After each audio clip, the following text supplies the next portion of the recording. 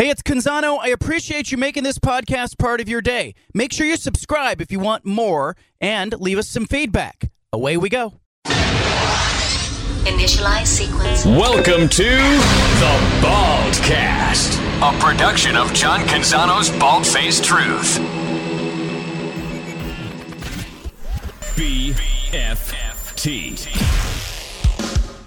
From the Pac West Center in downtown Portland, presented by High Caliber Millwrights, here's John Canzano with The Bald-Faced Truth.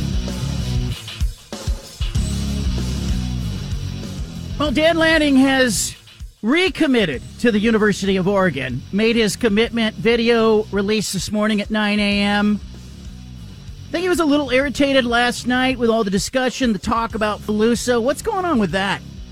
What is going on? Eugene television station KVAL. Dan Lanning is likely in Tuscaloosa. If you don't know, don't say that you know. It's okay not to know. I didn't know where Dan Lanning was last night. I had been in communication with him yesterday. Yesterday morning, 9:14 in the morning, Dan Lanning texted me, "I'll call you in a few minutes." Never called. I didn't know where he was. He could be in Tuscaloosa. He could be in Tualatin.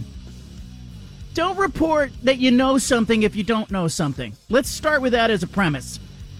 Lanning recommitting today to the University of Oregon, doubling, tripling down, say what you will. He'll join us today at 4:20 in the 4 o'clock hour. He'll be with us. I've got questions for him. Did he drag this out? Is there some theater here? Is it good to be wanted? Is he marketing? Is he weary with people not believing that he's all in? Does he understand? Because if you're an Oregon fan, if you're a diehard Oregon fan, or even if you're not, if you're just somebody in the state of Oregon who has watched football coaches come and go, what did you see just a month ago? Jonathan Smith leaves his alma mater, goes to Goodwill on his way out of town, and drops his gear, his Beavers gear, and heads off to East Lansing, Michigan. You saw a guy that you probably hoped or maybe thought could never leave his alma mater. Coaches do this all the time. I had a good friend call me today and say the minute a coach says, "I'm not going," I go, uh-oh, he's gone. I don't blame you. We've been conditioned to do that with coaches. Mario Cristobal leaves Oregon for Miami. Made sense going home, going back to his alma mater. It was calling his name, his mother, all of that stuff. His brother being a police officer in Miami. It makes sense. Mario Cristobal wanted to go home. Willie Taggart leaves Oregon, turns his back on Oregon, ditches out for Tallahassee. Makes sense. Getting back to Florida as well. Chip Kelly goes to the NFL. It makes sense. He had done what he thought he could do at Oregon, got to a national championship game, set up Oregon for another national championship game, and decided to go to the NFL. It made sense. But if you're an Oregon fan, or you're an Oregonian, or somebody in the Pacific Northwest, Southwest Washington, you're just kind of used to seeing this. This is what football coaches do. They come to town, they get a job, they make millions of dollars, they win some football games, and they become a flight risk. And so Dan Lanning now 3 times in his tenure at Oregon, 3 times in 2 years, he has had to go public with a statement. Auburn, there were rumors very early in year 1 that he's going to go to Auburn, he's going to take that job. I can remember there was a report out that Dan Lanning was a target of Auburn, and I reached out to him during that first season. I said, "Do you want to comment on this?" And he said, "You can shoot it down. It's not happening." I subsequently spoke with Dan Lanning when he got his contract extension at the end of year 1. The summer after his first season, Rob Mullins, the athletic director at Oregon, decided to extend Dan Lanning's contract. I got on the phone with Lanning that summer day, and he said to me, this allows me to stay. It allows my family to get rooted in Eugene. See, his wife Sophia and his kids, they have been bounced around the country while Dan Lanning is coaching different football teams at Arizona State and Alabama and Georgia, among other places. 8 different places one of his oldest son has lived. And so it's kind of been their family mission, and I don't think this is any secret, that Sophia and Dan Lanning would like their kids, their 3 sons, to graduate from the same high school. He has said that. And so I think it's interesting to kind of watch as the Texas A&M rumor surfaces just earlier this season in November, and Dan Lanning has to come out and has to talk again about his commitment to Oregon and how he's rooted. And then here comes the Alabama job, and he has to come out, despite reports that he's in Tuscaloosa, has to come out and say, I'm not in Tuscaloosa, I'm actually in Eugene, Oregon. And, the University of Oregon this morning putting out on their Instagram, the Oregon football Instagram page, a screenshot of Dan Lanning's Find My Friends to show that he's in Eugene. It's kind of absurd. But I understand you, Duck fan, if you're anxious. I also kind of wonder why he let it drag out overnight. I'll ask him about that when he joins at 4:20. Why not just come out in the middle of the night and just be like, hey, I'm not going anywhere? Is there a marketing advantage there? Is there a recruiting advantage there to Dan Lanning? Or was he just so sick of it that he put his phone down and didn't want to deal with it and thought he'd get it in the morning? I've been in communication with Alabama Athletic Director Greg Byrne last night. I didn't glean any information from our exchange. Just sort of, told him, hey, I know that you probably were prepared for this, and, good luck to you. And he, is going to come forth with a decision as to who they're going to hire here. And I expect that to happen today or tomorrow. I think Alabama will make a decision. Will it be Kalen DeBoer? Will it be Mike Norvell? Will it be someone else? Will it be Lane Kiffin? As this develops, the story develops, we will get some news on that front. Meanwhile, people in Seattle nervous, anxious today because why? They're worried about DeBoer going to Alabama and losing all momentum. Not just Michael Penix Jr. leaving, but head coach Kalen DeBoer possibly leaving and going to Alabama.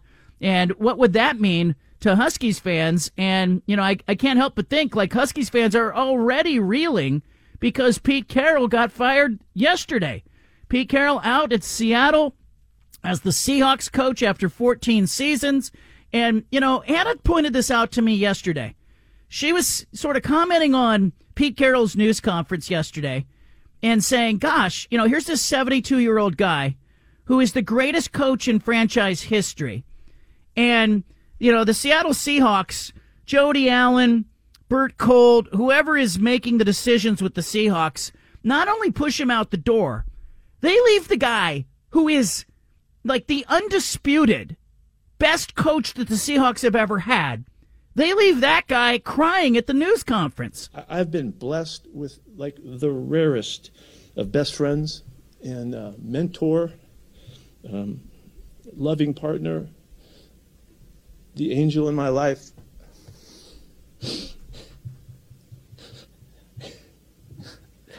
This is worth crying for. Glenda, nobody would ever understand how significant she's been through all of the stuff that we've been through, and how important she is. As she's just been the angel in my life, and I owe you everything. There's Pete Carroll crying at his news conference yesterday.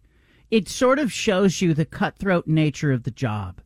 You take the Seahawks to a Super Bowl, 10 winning seasons in 14 years. You take them to 2 Super Bowls. You win one. Nobody's ever done that.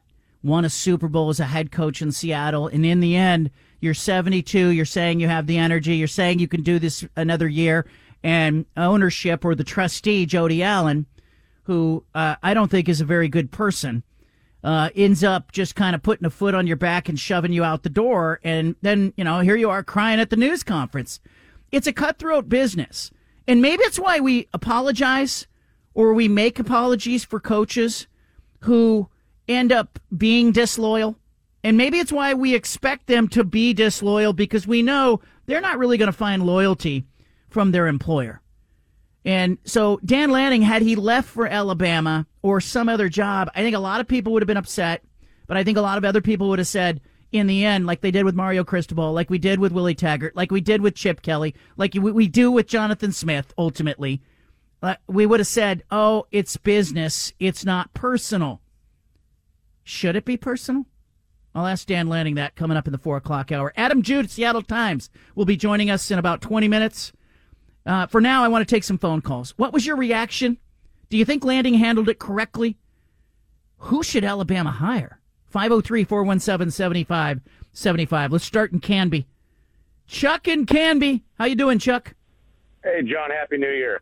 Happy New Year. Tying into all this, I was wondering today, what do you think Jonathan Smith is thinking? Because I got to think he would be on the radar for Alabama had he currently still been at Oregon State. His offense fits, his defense fits. He's a builder. Not that they need to be rebuilt, but he seemed like a good fit. I don't know if Mike Riley still has ties there because obviously we know he played there. But just wanted to get your thoughts on that. That crossed my mind today, thinking that would be a much better opportunity than Michigan State. Yeah, and when Jonathan Smith left for Michigan State, I had that same thought. People were asking me, what did I think? Would he take that job? It was open, obviously, for much of the season because of the Mel Tucker mess. Jake Dickert was rumored for it. Jonathan Smith was rumored for it. And I said, I think he could do better.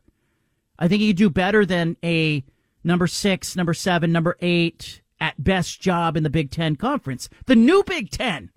Ohio State, Michigan, Penn State, Wisconsin, Oregon, Washington, USC. Where does Michigan State fit in there?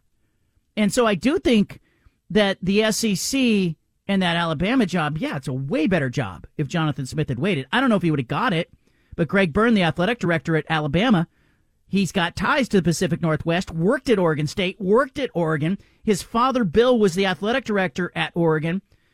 Greg Byrne knows the Pac-12, and that's why I think the Kalen DeBoer thing becomes interesting. He knows it. He's paid attention to it. He knows football. It could become an interesting job. Now, I got on the phone with a number of coaches, Power 4 conference coaches, so to speak, this morning, and I asked them about Nick Saban and Dan Lanning.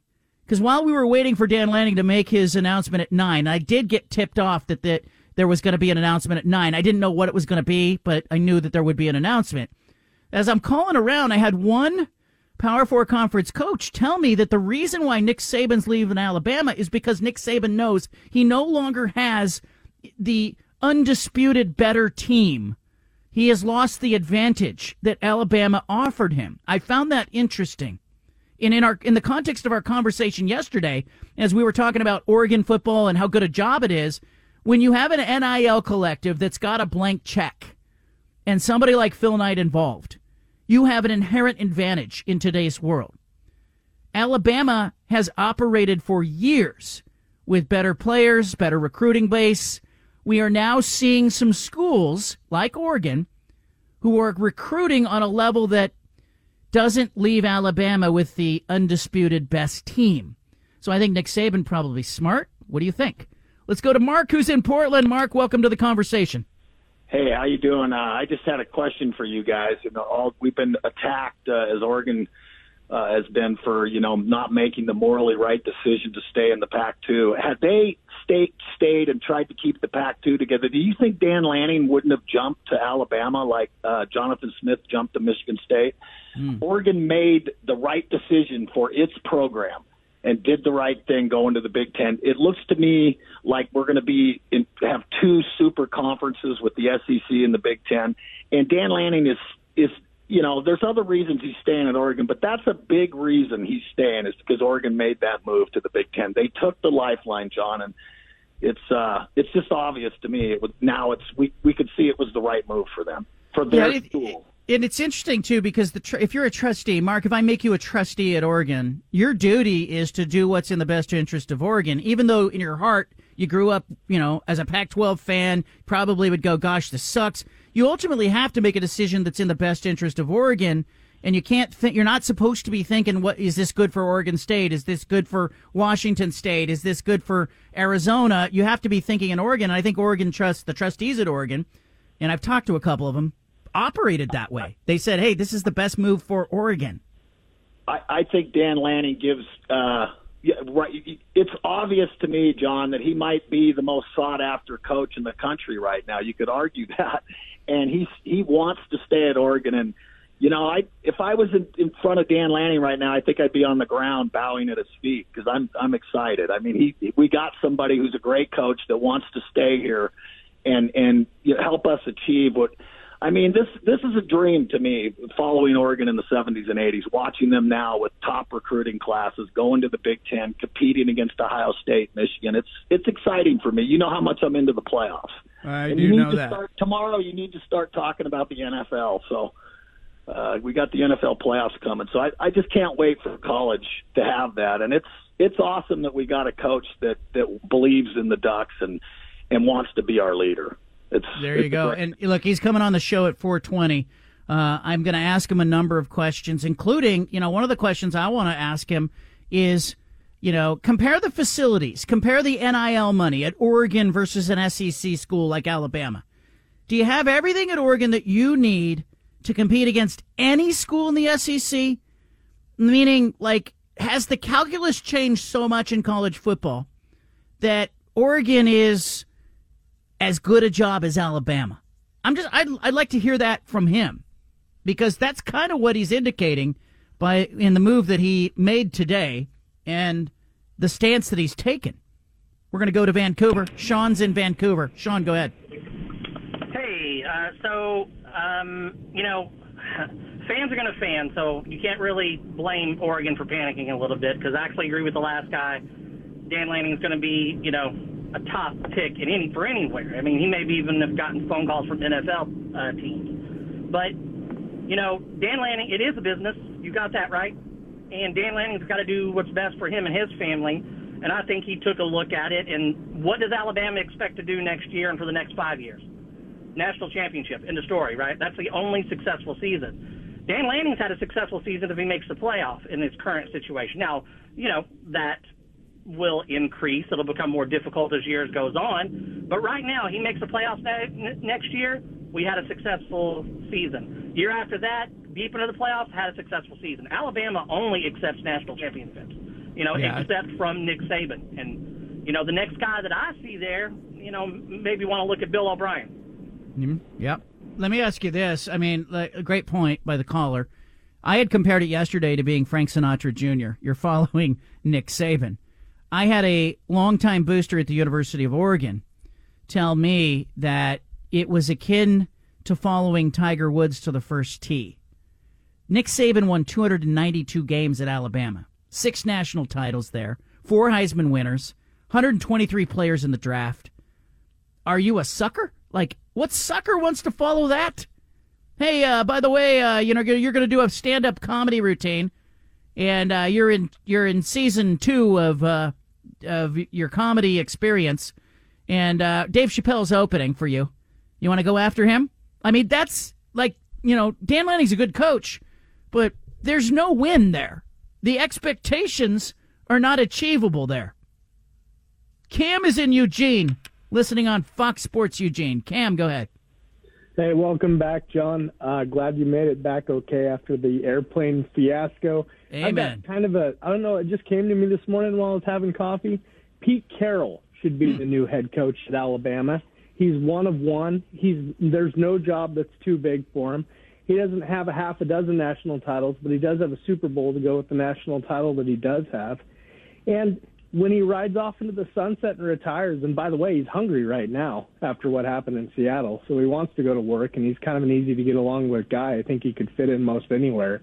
But when he rides off into the sunset and retirement in 2 or 3 seasons after he's, got it out of his system after the bad ending in Seattle, he's going to leave them with an opportunity to then hire somebody new who's not going to have to follow Nick Saban. Yeah, and look, it's interesting with Pete Carroll because I've thought, what if, Kalen DeBoer does go to Alabama? Is it nuts to think that Pete Carroll could end up at Washington? Steven, Pete Carroll to Washington? How about that? I mean, it sounds great. I think I think Pete Carroll can still coach. I think he's proved that in Seattle the last couple of years. But what the one thing I worry about with these older coaches is we've seen now numerous coaches in the college game basically say it's a different ball game, and it's a lot more work, and it's a lot more headaches of having to deal with outside enterprises, whether it's an agent or collectives, and it's just not the same anymore. So that's the one thing. Pete Carroll's been out of the college game for so long.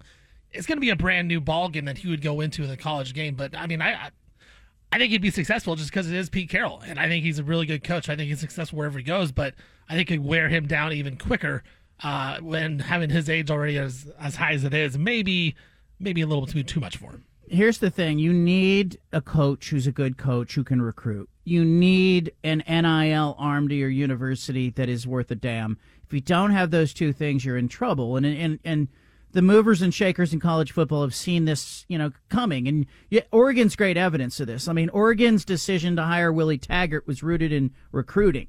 And Mario Cristobal rooted in recruiting. And Dan Lanning rooted in recruiting. And you could see the formula at Oregon. They said, hey, we got Division Street. NIL's coming. Let's get a great recruiter. Let's marry him to a collective that's got deep pockets. And then we'll figure out how to coach them up at the end of them. We'll try to hope that we have the better players, and that's why we're winning games. And that's where Oregon is. Can Pete Carroll and could Washington do that? I'd have to know more from the Huskies. Let's go to Reese in Lake Oswego. Reese, welcome. Hey, John Boy. Real quick, I've got a couple points. I think that the advent of NIL is bringing parity to the sport because there's just a massive amount of money out there, and now it's distributed differently. And you're seeing the effects of that in the old guard, Jay Wright, Coach K retiring at the top of their game, now Nick Saban leaving at the top of his game. I just think that overall these college coaches are looking at the calculus and realizing that this is a different sport now. This is a different industry now. You even hear it with Dana Altman and kind of some of his musings postseason last year going into this year. Overall, it's just very different, and it's a young man's game now. I do think it's funny. Very interesting. I got some Beaver friends who've been talking to me this morning, like, man, you guys are celebrating this thing like it's a natty. It's like, you know what? If you had 4 coaches leave you in a span of 11 years, I think you'd be celebrating this morning too. Yeah, I told it to a friend. They were asking me why are the Oregon fans freaking out, and I said, Oregon fan had his house burned down a couple of times, and so when people start lighting cigarettes nearby, I don't blame the Oregon fans for getting a little antsy. One Power 4 conference coach. It's interesting that the caller said, it's a young man's game. One Power 4 conference coach and I were texting today, and I said it's a young man's game. It's not the same job. It's a good time for Nick Saban to ride off. This coach came back and said, this is really interesting. Quote, NIL has been around for a long time in certain conferences. Now it's national. End quote. Game changer. Leave it here. We're going to Seattle next. Adam Jude of the Seattle Times. We're going to take the temperature on the Seahawks, take the temperature on the Huskies. Dan Lanning coming up at 4:20. You got to be here. That's it for now. And I'm freaking jacked. I'm fired up. I'm not tired. I'm not worn down. You guys tried your best. You didn't wear me out. It's the end of the season. I'm supposed to be, go lay on a cot somewhere. I ain't feeling like that. And, there's what's coming. I don't know. I got no idea. And I really don't care right now. But I do. I'm excited about it because there's a lot to learn. There's a lot to study. There's some great discoveries that are going to come our way.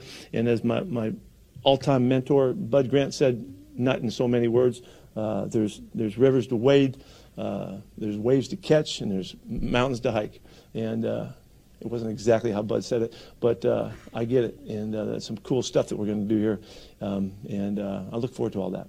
Pete Carroll in his farewell news conference yesterday in Seattle, out with the Seahawks. Now the city of Seattle, Seahawks fans, Huskies fans, in a blender, as Kalen DeBoer's name has surfaced as a possible replacement for Nick Saban at Alabama. Here to talk about it all, Adam Jude, Seattle Times, friend of this show. You know him. You love him. Used to work in Eugene, used to work in Portland. Adam, thanks for making time. What has it been like in the last 24 hours there? Oh, my gosh. Just think about the last, 72, 100 hours around here. From the highest of the highs for football fans here. The Huskies, Monday afternoon preparing to play Michigan in the national title game. Lowest of the lows. They walk off the field there in Houston, dejected, obviously, falling short there of winning their first national championship in 32 years. But the perspective of that, if you're a Husky fan, obviously a tremendous season. You got a young, exciting, up-and-coming coach and coaching staff. And then all of a sudden you turn 36 hours later, and there's such an overlap, of course, with Husky fans and Seahawks fans, and sort of the stunning news yesterday, Pete Carroll is out. we started to get some rumblings of it, started to get hints of that feeling on Tuesday night, but for it to really happen Wednesday morning was certainly a shock to the system, I think, for just about everybody here in Seattle. I really thought Pete had kind of earned that, that opportunity to go out on his terms whenever he felt it was right. And, for him to effectively get fired, I mean, that's really what happened. Again, just really, really a shock to the system for everyone here. And still kind of processing it, to be honest. He's such an institution up here. It's such a great run at USC. You think about all the success he had there. He's been here in Seattle even longer, and I would argue the run here, to do it in the NFL, to do it with the cast of characters that he's had to run through over the last 14 years, I'd say it's even more impressive than what he was able to do at USC, just because of the stakes and because of to do it at the highest level here. So it's an interesting time here in Seattle, and all of a sudden, again, you turn around yesterday, and as you mentioned, Kalen DeBoer now right in the thick of the Alabama coaching search too. Obviously, just a ton of rumors. You're trying to separate facts from fiction at this point, but that's just where we're at in the early stages of this Alabama search, and it makes a ton of sense that Kalen DeBoer, given the success he's had not only here in Seattle the last 2 years, but every stop he's ever been in, his name's going to be at the forefront of every coaching search, whether it's the Seahawks or whether it's Alabama here going forward. So fascinating time here in Seattle, that's for sure. Drilling down on Pete Carroll, I mean, you hear him talking there about the energy, the enthusiasm. He never looked like a guy who was ready to go. How did the firing go over with fans? Or are there a faction of fans upset about this? Did people think, it's the right move, but they handled it wrong? What's the general sentiment that you're hearing? Yeah, that's a right question, and I love that you just played that clip, too, leading into this, because that's quintessential Pete Carroll, isn't it? Like, he's 72 years old, but he might be the youngest 72-year-old that's ever lived. I mean, he's perpetually in the mode of like a kindergartner who just had their first, piece of cotton candy.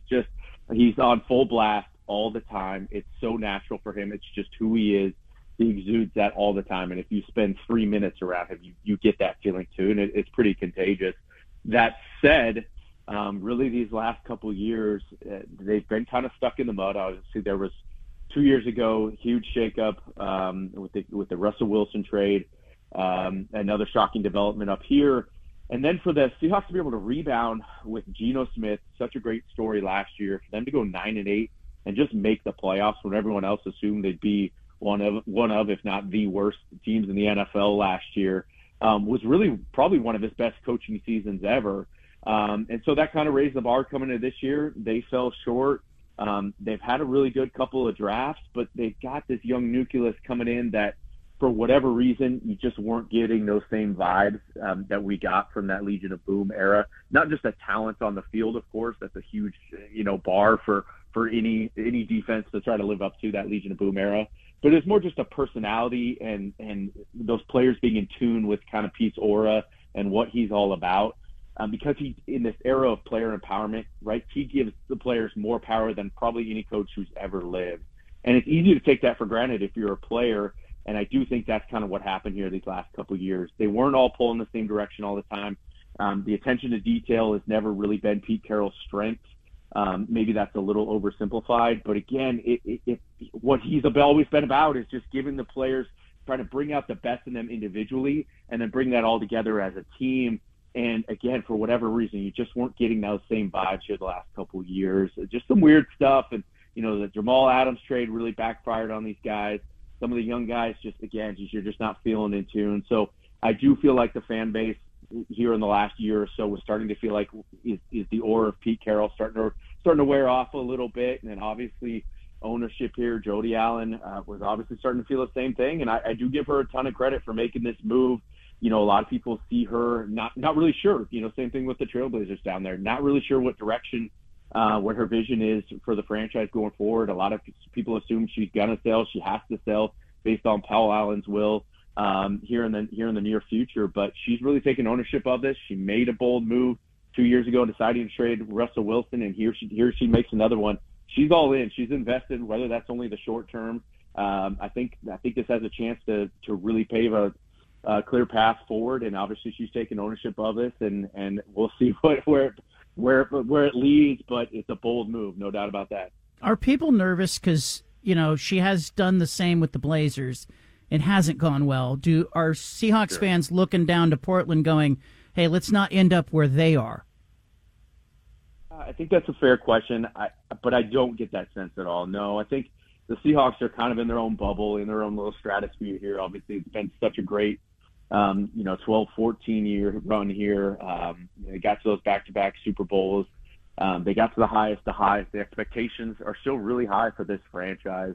And I don't think there's some trepidation just in that, again, Jody Allen obviously is not very public. I don't think anyone knows what her voice would be. She hopped on the radio. I'm not sure anyone would know that was actually her. At the same time, the fans have their own expectations, and I do feel like, it's kind of fan base divided here over the last year or two, where it felt like this was a franchise treading water. There was no clear path forward. Where are we going? What are we doing? We have an older coach. Maybe he's lost his touch a little bit. But again, to me, more than Jody Allen, this says a lot about John Schneider, the Seahawks general manager here. Again, Pete Carroll had autonomy with this whole thing. He ran this whole franchise. He ran this whole program, even when Paul Allen was here. Pete had final say on every personnel decision. That said, John Schneider is a well-regarded general manager here. They've been together for 14 years. It was an arranged marriage 14 years ago that could have gone sideways. These guys had no prior relationship. They didn't know each other. Somehow they became really close, and they made this thing work. Obviously, they didn't agree on every transaction or every draft pick, but Pete Carroll at every turn made sure John Schneider was getting the credit that he deserved, and that people knew that John Schneider ran their drafts, and they've had a really strong last couple of drafts after some dips there about 5-6 years ago. John Schneider's going to take over now. This is his baby. He's going to drive the bus now. He's going to hire a coach that will ostensibly report to him. And this is all about John Schneider to me. He's proven he's got the chops, and now he's going to, the most important decision he'll ever make is go finding Pete Carroll's successor. It's a lot of pressure, and he's got to get it right. He can't get this wrong. Adam Jude, Seattle Times with us. I want to pivot to the University of Washington. As the Seahawks are looking for a coach, the Huskies are hoping they don't have to. Jen Cohen, the former AD, now at USC. Kalen DeBoer, I kind of wonder. Michael Penix leaving. Is this the right time for DeBoer to be exploring things? How serious is all this talk that you hear out there nationally about DeBoer in Alabama? Yeah, I'm fascinated to see the next, maybe even just the next few hours where this all plays out. Certainly next 24 hours, I'd expect we'd get some sort of clarity on this. But, if you're Kalen DeBoer coming off the national championship game, coming off a 25-2 run here the last 2 years, 25-3 after the loss on Monday night, your star is never going to be brighter than it is right now. He made $4.2 million here this year at UW, the best bargain in recent history in college football. There's no doubt about it that he's going to go out there and double his salary if he were just to stay at UW. Now he might go triple his salary if he plays his cards right, and if his agent Jimmy Sexton plays their cards right. You play the Alabama game, maybe rumored interest from the Seahawks, who knows? There's plenty of opportunities out there. If Jim Harbaugh leaves for the NFL, there's another opening, big-time opening. Michigan would be crazy not to at least explore DeBoer as well. His name's going to be out there for the next couple of weeks as the coaching carousel really picks up steam. And so ultimately, where does that leave him? I don't know. I don't have a close relationship with DeBoer. I'm fascinated to see what happens. He was only at Fresno State for 1 year, jumped over to UW. If he wants to get to the top, if he wants to have a chance to win a national championship, compete for a national championship every year, he should probably go to Alabama. At the same time, he has no ties. He's never really recruited in the South. He's kind of a, under the radar, low key, a Midwestern type guy. How will that personality fit in the SEC? I think that's a really fair question. And if you're Greg Byrne at Alabama right now, that's probably your big question.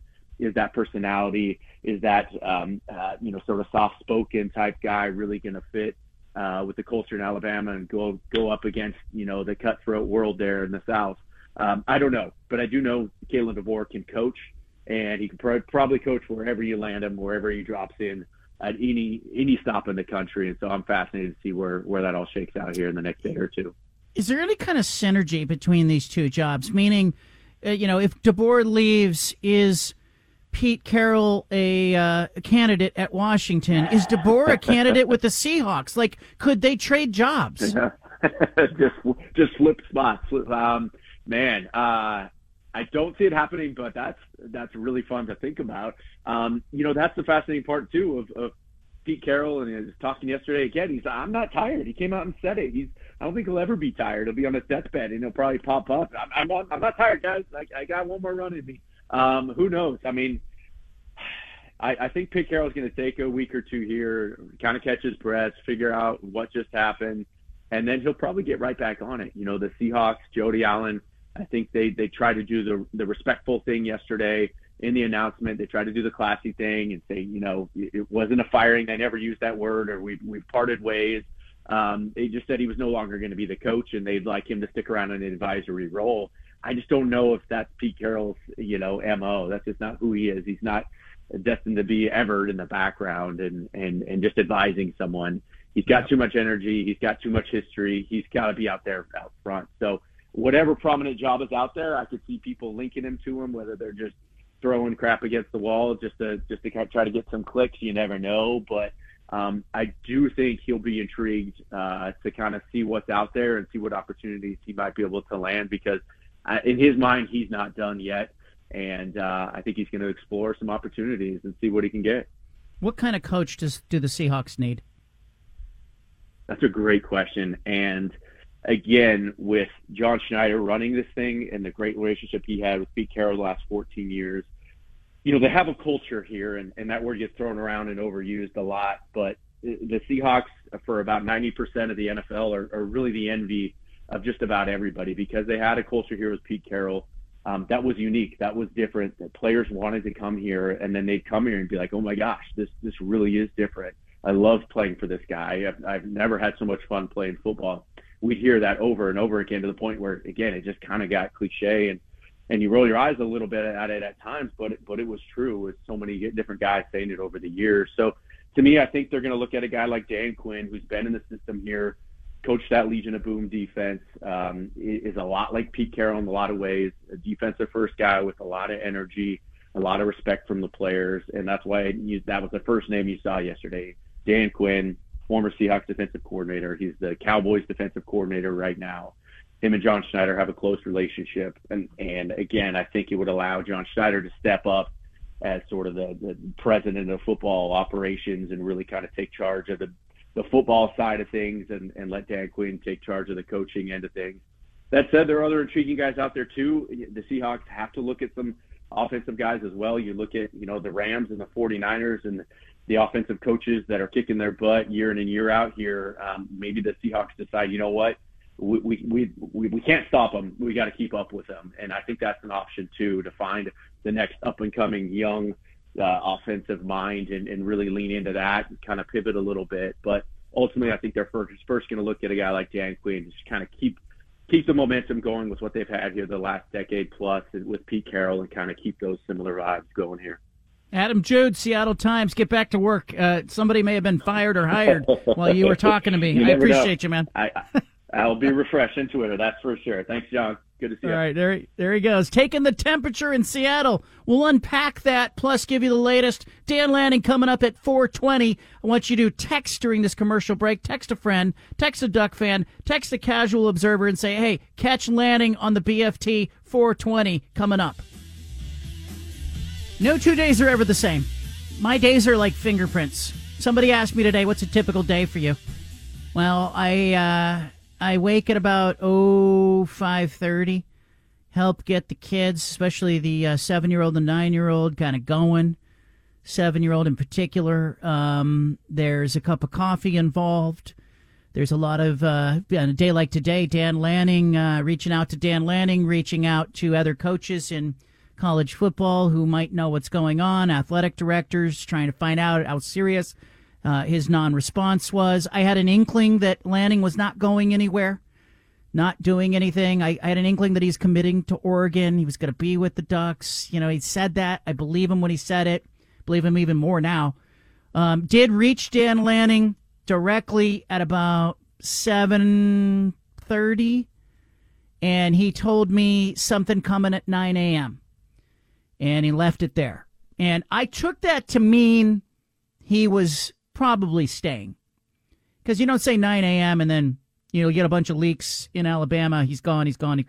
So when nothing, it was like 8:55, I tipped Steven off. I said, hey, Steven, something coming maybe at 9 a.m. involving Lanning. But my hunch was he was staying and he was going to triple down, I guess, on his desire to let people know he was in. Then obviously 9 a.m. came and there was a little announcement in the video, and I got cracking writing and posted a column at johncanzano.com. I encourage you to check it out. It's kind of on the business of coaching, the changing landscape of sports, and Dan Lanning's, is it time to believe Dan Lanning when he says he's not going anywhere? Like, is it safe to believe, if you're an Oregon fan or an Oregon State fan, for crying out loud, is it safe to believe these guys? And so wrote that column, posted it, promoted it on the socials. If you follow me on Instagram or TikTok or Facebook, you saw that promoted. Then jumped on a call with the big boss man in the radio world, the president of the Portland market, Robert Dove, welcoming him to the fold. Known him for 17 years. Really appreciate his leadership. Talked to him for a while, then had a meeting with the other boss, Anna, and we talked about stuff, household stuff.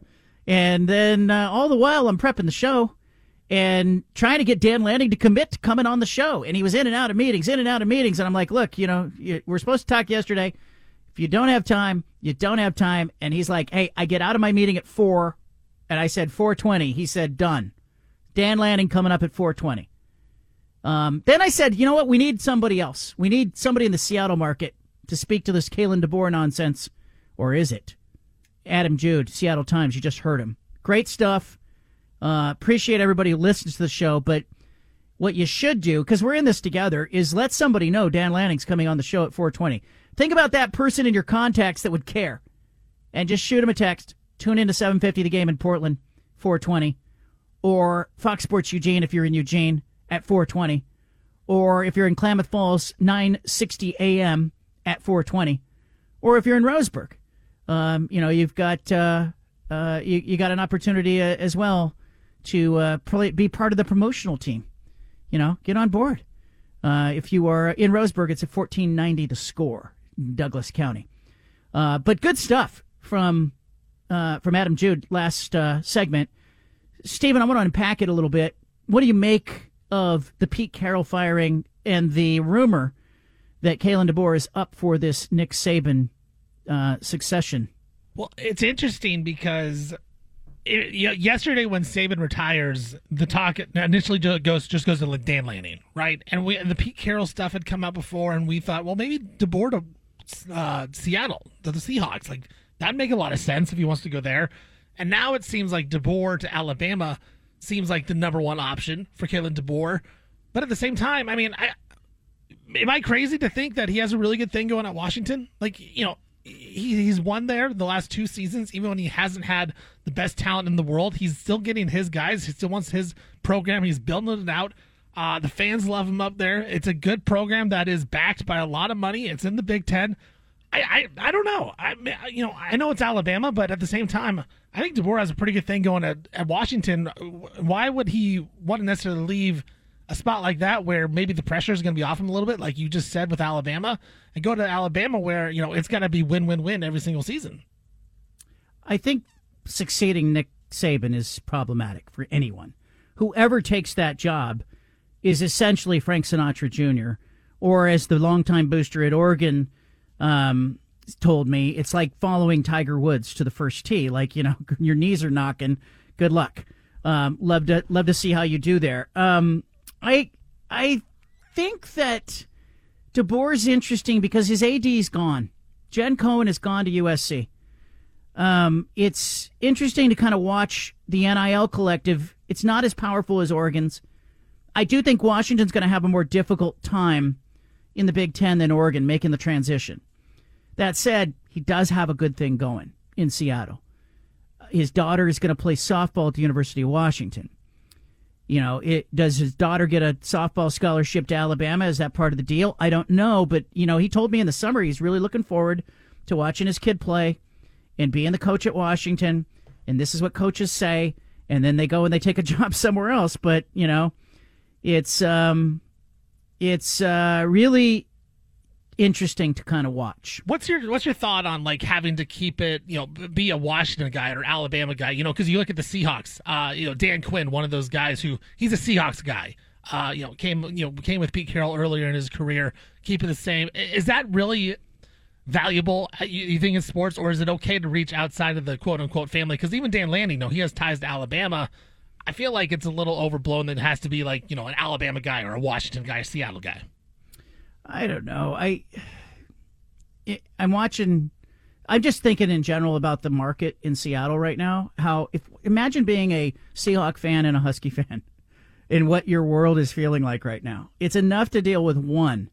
And, the uncertainty in the ground that shakes when a coach, a regime changes. They're dealing with two.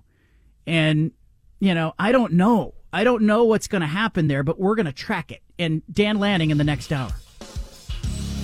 Who gets the Seahawks job? And I got news for people in Seattle. I am a little worried that the Seahawks are going to turn into the Blazers. I am. Jude Newby is our resident Seahawks fan. I got to know, Jude Newby, when Pete Carroll gets fired, and you know that Bert Cold and Jody Allen are in the background of this thing, because you've seen what they've done to the Blazers. Do you warn other Seahawks fans, or do you kind of go, I just hope, the good people who work for the Seahawks have the voices in the room? I warn them. I absolutely warn them. I've been around you and the Blazers long enough to know not to trust Jody Allen and Bert Cold's movements. It doesn't mean that they can't get it right, because, even dunces get things right from time to time. Sure. But this did seem early, and on first blush, first impressions, it does not feel like the right move in the moment. Hopefully there's a bigger picture that can resolve in a positive light, but I feel like I'd be naive to trust it. Bert Cold is a wannabe. He's a major wannabe. The NBA and the NFL, the league offices both view Bert Cold as a problem. And I think the NBA is in a tricky spot because they cannot, force the sale of the Blazers. Even though Jody Allen's got some weird stuff in the background with having her bodyguards wear model Speedos for her and whatever. I mean, can you imagine if that were a male owner and he was like, my female bodyguards are going to put on swimwear. And, she had lawsuits that she settled with her bodyguards. There was the giraffe bone smuggling incident. The NBA views her as a problem, but not publicly. They'll privately go, hey, man, this is a problem. I wish they would sell. Blazers had the 6th worst record in the NBA last season, looked to be about the same this year. And, how fast can the Blazers be sold? How fast can the Seahawks be sold? Highest bidder, get involved. Because the NFL, I think, is a little more immune to ownership tomfoolery and ballyhoo. In that the league tends to be foolproof to an extent with a hard salary cap and the NFL draft. And most times owners can do stupid things, but the league just sort of is built for parity. And so your downside isn't as bad as the NBA. In the NBA, you have catastrophic downside. And we're seeing that with the Blazers organization. It's literally catastrophically, it's a really bad setup. And so I do warn Seahawks fans. I do warn them that, you may be hopeful, but you better hope that there are some good football minds involved and it doesn't end up going to Bert Cold and Jody Allen. Because if the franchise is put in their hands, you are hosed. I want to ask you a question about this coaching search, if I can, because you made an interesting point there, saying that it seemed like it was almost a mistake, kind of, that Pete Carroll gets fired. What would be a good hire and make it be like, okay, now I understand what the plan is? You said maybe there's an ultimate plan. What coach is that? Because the Seahawks are in a weird spot where, are they rebuilding? Are they contending? What, as a Seahawks fan, what coach is out there that you think, all right, yeah, this is the plan. I see what they're doing. Because I don't get it. Because I don't get that fire by Pete Carroll. I think there's a faction of Seahawks fans who had kind of said, hey, Carroll kind of plateaued, and he wasn't the same coach that he was 5 years ago, or maybe the players are different. And, you're talking about a 70-year-old guy and, 22-year-old players coming into the league and 23-year-old players coming into the league. So, maybe you need somebody who is that next generation coach. And maybe, look, I get it. If you can get Jim Harbaugh and you think he's your solution, you move on Pete Carroll. I just thought it was interesting that they waited till Wednesday. And maybe they didn't want to upstage the national championship game on Monday. Maybe they were waiting. Maybe their guy was coaching in that game. Maybe it's Harbaugh. I don't know. But, is Dan Quinn the answer? I mean, are they so enamored with him that they were like, okay, we want to go back. It's time to move on from Pete. We're going to go back. I don't know. That's my thing. Does that move the needle? If it's Dan Quinn, does that hire? It doesn't for me. It doesn't. Does it for you? It does. I like Dan Quinn a lot, but I might be too close to it, just because I loved what Dan did running defenses here. He's already been a head coach that's gone to a Super Bowl. We forget about that. He led the Falcons when they, lost the 28-3 game, but still, he got a team to the Super Bowl.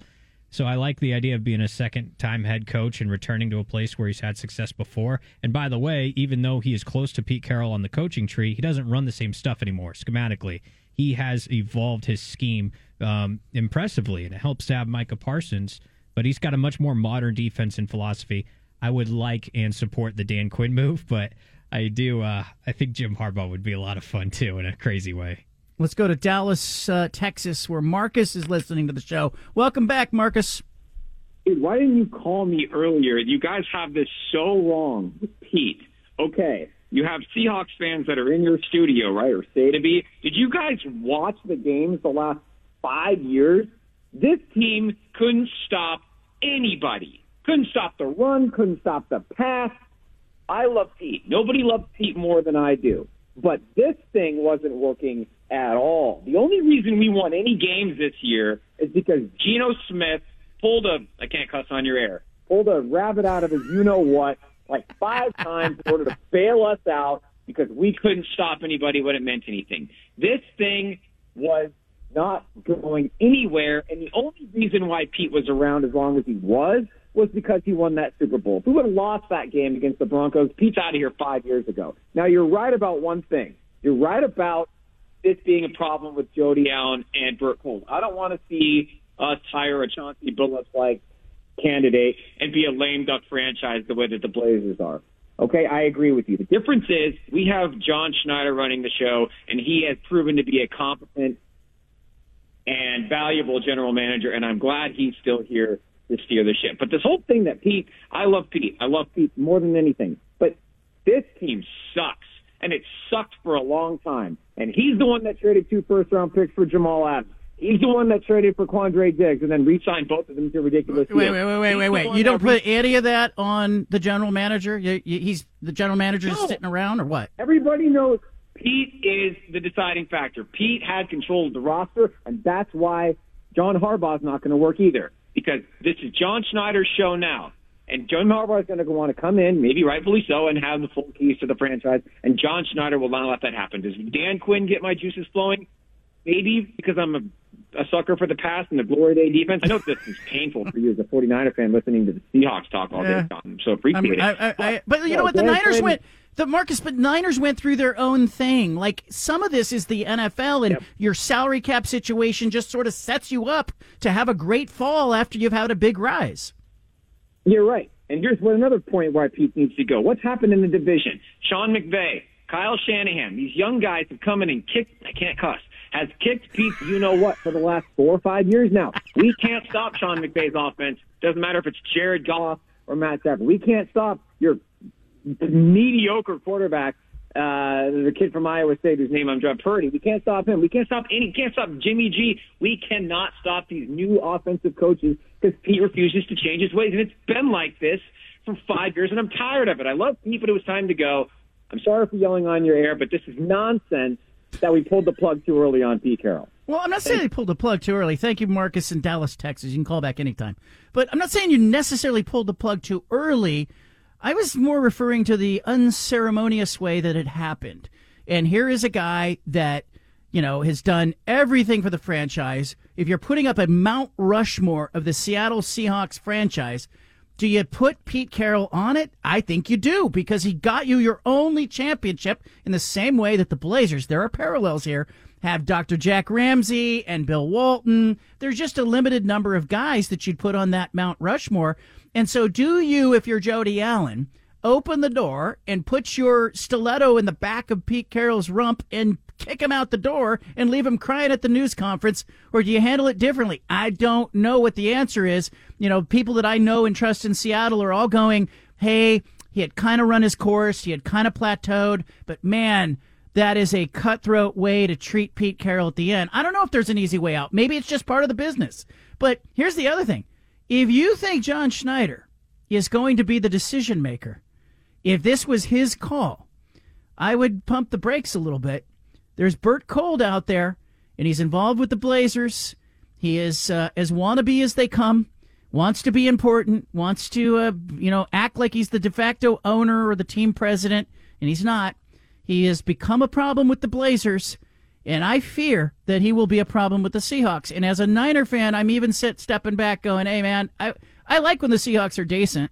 It's no fun for the Niners just to kick their teeth in every year, twice a year. That's, I saw that forever. It was more fun when these teams were battling at the top of the division. Great games. Every game felt big. Every possession felt big. It just hasn't felt that way in a couple of years in Seattle. And I even thought last year was a great season for Seattle. Like when you look at what the Seahawks did last year, I thought, gosh, what a great season for Pete Carroll in the wake of Russell Wilson leaving. Because what do we see? We see Bill Belichick fail without Tom Brady. We see coaches who struggle when they don't have their QB. All of a sudden, Geno Smith is the savior of the Seattle Seahawks organization. I'm not buying that. Let's play some Punch-It audio. We got great sound. Let's do it. We interrupt this broadcast with a special announcement from the Bald-Faced Truth Headquarters. Hey, we're all about truth, justice, and the American way here, okay? Which is why we've spanned the globe and pulled the top audio cuts of the day. You're going to hear little snippets of sound. Hey, it's time for Punch It Audio. Presented by First Call Heating and Cooling. On yesterday's show, Lee Hacksaw Hamilton, the voice in Southern California, joined us. He talked about Justin Herbert and the Chargers. What do they need to do? Punch it. I feel bad for Justin Herbert at the end of the day because I think the organization has just failed him miserably. Can they fix it? Yeah, probably. Right guy. Very high draft pick. Very high second-round draft pick. But they got this massive salary cap problem, so it's not going to be easy to fix. And again, now we're dealing with who's going to be the general manager, who's going to have the authority. I think it's got to be somebody outside the last name Spanos. But I don't know that they'll give the guy coming in the front door the opportunity to be the decision maker on player personnel. Yeah, Justin Herbert needs a head coach. He had how many at Oregon? 3. Mark Helfrich, Willie Taggart, Mario Cristobal. Now he's gone to the NFL. It's been more of the same. You need some continuity. Justin Herbert's got to be craving it. Nick Saban at Alabama saying this season took a lot out of him. Punch it. No, I don't think there's any good time, especially when you're a coach, because once you're a coach, you think you're going to be a coach forever. But I actually thought that in hiring coaches, recruiting players, that my age started to become a little bit of an issue. People wanted assurances that I would be here for 3 years, 5 years, whatever, and that got harder and harder for me to be honest about. And to be honest, this last season was grueling. It was a real grind for us to come from where we started to where we got to. Took a little more out of me than usual, and when people mentioned the health issue, it was really just the grind of, can you do this the way you want to do it? Can you? There's Nick Saban saying goodbye at Alabama, 6 national championships. Who will replace him? Not Dan Lanning. He's coming up at 4:20. He'll tell us why he's staying at Oregon. Is it Kalen DeBoer? Is it someone else? I think it's a really difficult act to follow. It's really, literally Frank Sinatra Jr. Good luck. The expectations are so high. Bill Belichick out in New England after 24 seasons. Adam Schefter says, why not the Falcons? Punch it. There aren't many owners that have swung harder at big-name head coaches than Arthur Blank. He once tried but didn't get to hire Joe Gibbs.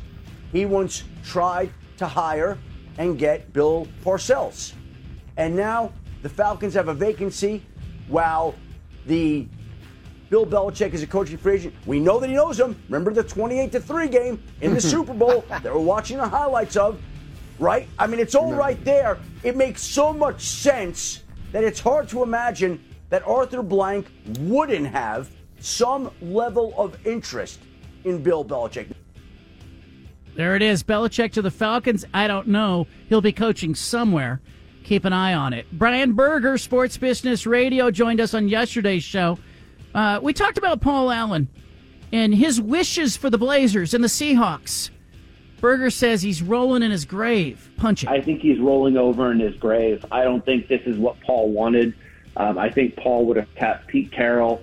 I just don't think that she has any qualifications to make the decisions that she's making. And unless Pete came to her and said, I don't want to be here anymore, I don't know why she would make this change. I listened to Pete's press conference today. He doesn't sound like he's done coaching. Yeah, it doesn't sound like he's done. But meanwhile, for Blazer fans, maybe more than Seahawks fans, I'm eager to see new ownership, new vision, refreshing vision. Anybody who has followed that organization knows it's been difficult to follow the Blazers. Dan Lanning is coming up, University of Oregon football coach. This morning, kind of put to rest the idea that he might be leaving for Alabama. Did he go to Tuscaloosa? Did he entertain going to Tuscaloosa? Why is the Oregon job better than Alabama or any other SEC job? How has the game changed for a coach? What's the calculus now? And is it true that Dan Lanning wants his kids, all three of his sons, to graduate from the same high school? I'm going to ask him those questions and more. Leave it here. When all this, is it rumor?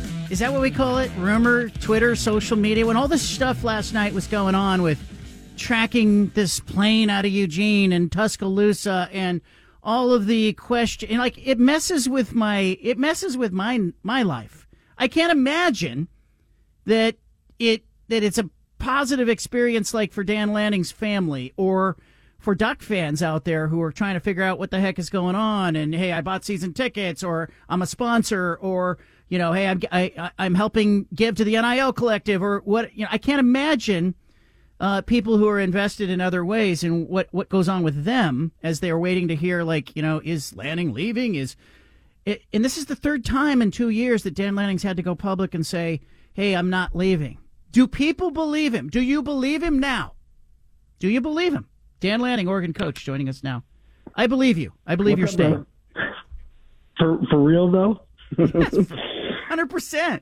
I said on yesterday's show, I was telling people, I said, look, you got to take him at his word. You got to look at his actions. I'm looking at your kids, your oldest being in 8 cities, in his life. He's settled into a school. He's made some friends. I got to think that matters. Yeah, it certainly matters. And it's funny, you sit around the dinner table last night, and we're just kind of laughing and joking with each other. And I'm saying, boys, what do you think? You ready to go, to state number 9? And you would have thought there was a mutiny about to happen in my house because they didn't realize I was just joking with them. But, yeah, we like where we're at. We love this place. The Oregon job, what makes it a good job in today's world of college football? Great jobs in college football are a combination of things in my mind, like resources. I always talk about innovation when I talk about Oregon. Like, college football is changing so much. I feel like they're on the cutting edge. I've never been around a better administration in my life. Like, I enjoy working with Rob Mullins. I enjoy working with our president. I mean, everyone's working together. We're all rowing the boat in the same direction, and that's a part of it. And then when you combine it with a great staff, where we have some continuity, and guys are going to be able to advance here, and people leave here every once in a while, and I'm always hoping that we're getting guys opportunities. Our coaches aren't slaves to staying here. I don't want them to have to stay here forever. I want them to be able to take this job and turn it into the next great job for them, one that they can't say no to. But we have a lot of coaches this off season that I can't tell you how many guys have been offered opportunities and they said no because they know where we're headed. And then we got a combination of great players and player acquisition. We're able to go get great players out of high schools. We're able to get great players in the portal because they realize and see the vision of everything Oregon's becoming. And if we continue to pour into this like you do when you work hard and when you care, we can make this the best job in the nation. We can, and I think we will. How much does, because it used to be facilities and proof of performance and maybe some geography. Now we have the NIL factor in this. How much does the buying power or the impact of Division Street have in making Oregon a great job? It all makes it a great job. And if you're missing any part right now, which I think is what certain schools are running into, is like, well, we need more money for NIL, so we're going to not commit to facilities. We need, we're going to have a great staff, and we're just going to get players that want to come play for the love of the game. And I think every coach would love to say that's what they're going to get, but that's not reality. So, we have a great structure here. We have a system in place that everyone else outside is trying to say, hey, man, how do we see what they're doing there? How do they do it so well?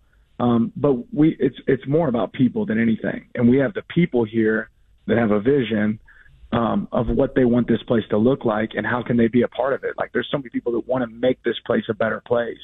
And when you have all of that, you get a chance to check every box. And we're one of the schools in the nation that checks every box right now. We're not content with staying the same. We're trying to figure out how we can be better. We always talk about growth mindset around here, and we're trying to figure out, how do we grow? How do we get better? We're not where we want to be yet, but we're positioned to be in as good a place as anybody. So last night I go to see a movie, and I'm, while I'm in the movie, I'm that guy who's got my phone dimmed, and I'm trying to figure out do I need to walk out of the movie and go do some reporting? And what were you doing? And give me an idea, when everybody's freaking out about your location, what's going on in your household? Well, I'm laughing because I'm sitting here in my living room and my buddies are texting me like, hey, what are you doing in Tuscaloosa? I thought you told us you weren't going anywhere. I'm like, I'm not. And they're like, well, there's a report on a local news station. I thought at first it was like a Alabama station or something. I didn't realize it was a Eugene station. They said I wasn't in Eugene, that I was in Tuscaloosa. And it's just, it's pretty funny. But we're watching Jason, Caden's been really like, all right, Dad, what's our next series? What are we going to watch next? And we did some of the Mission Impossibles, and he's like, I've been hearing about Jason Bourne. I can't remember what the first one is. I think it's Bourne Ultimatum, maybe. I'm not sure if that's the first one or not, but whatever it was, we watched the first one last night, and so that's what we were doing. And then Bourne Identity. And then I went on a little walk. Bourne Identity. There you go. Yeah. So it's Bourne Identity, and we watched that one last night, and then I went, like I do when I can. I went on a little walk in the neighborhood. It was a little bit rainy, so I had my umbrella rolling. But yeah, I definitely wasn't somewhere else. I was here in town.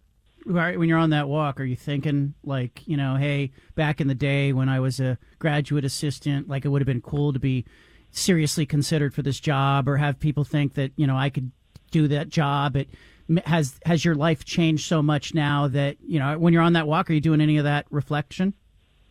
I reflect every day how fortunate and lucky I am to be, where I'm at, but also I'm cognizant enough to realize that I'm here because of other people and what opportunities have been afforded to me working with great people, working for a guy like Nick Saban, working for a guy like Kirby Smart. That's what's afforded me, those opportunities. But maybe even more excited that people would say, okay, look what these guys are doing at Oregon. That's something we would love to have at our place. And that tells you how good we got it right here, right? And that's the part that I always told myself I wouldn't ever lose sight of. When you have a good thing, don't lose sight of that.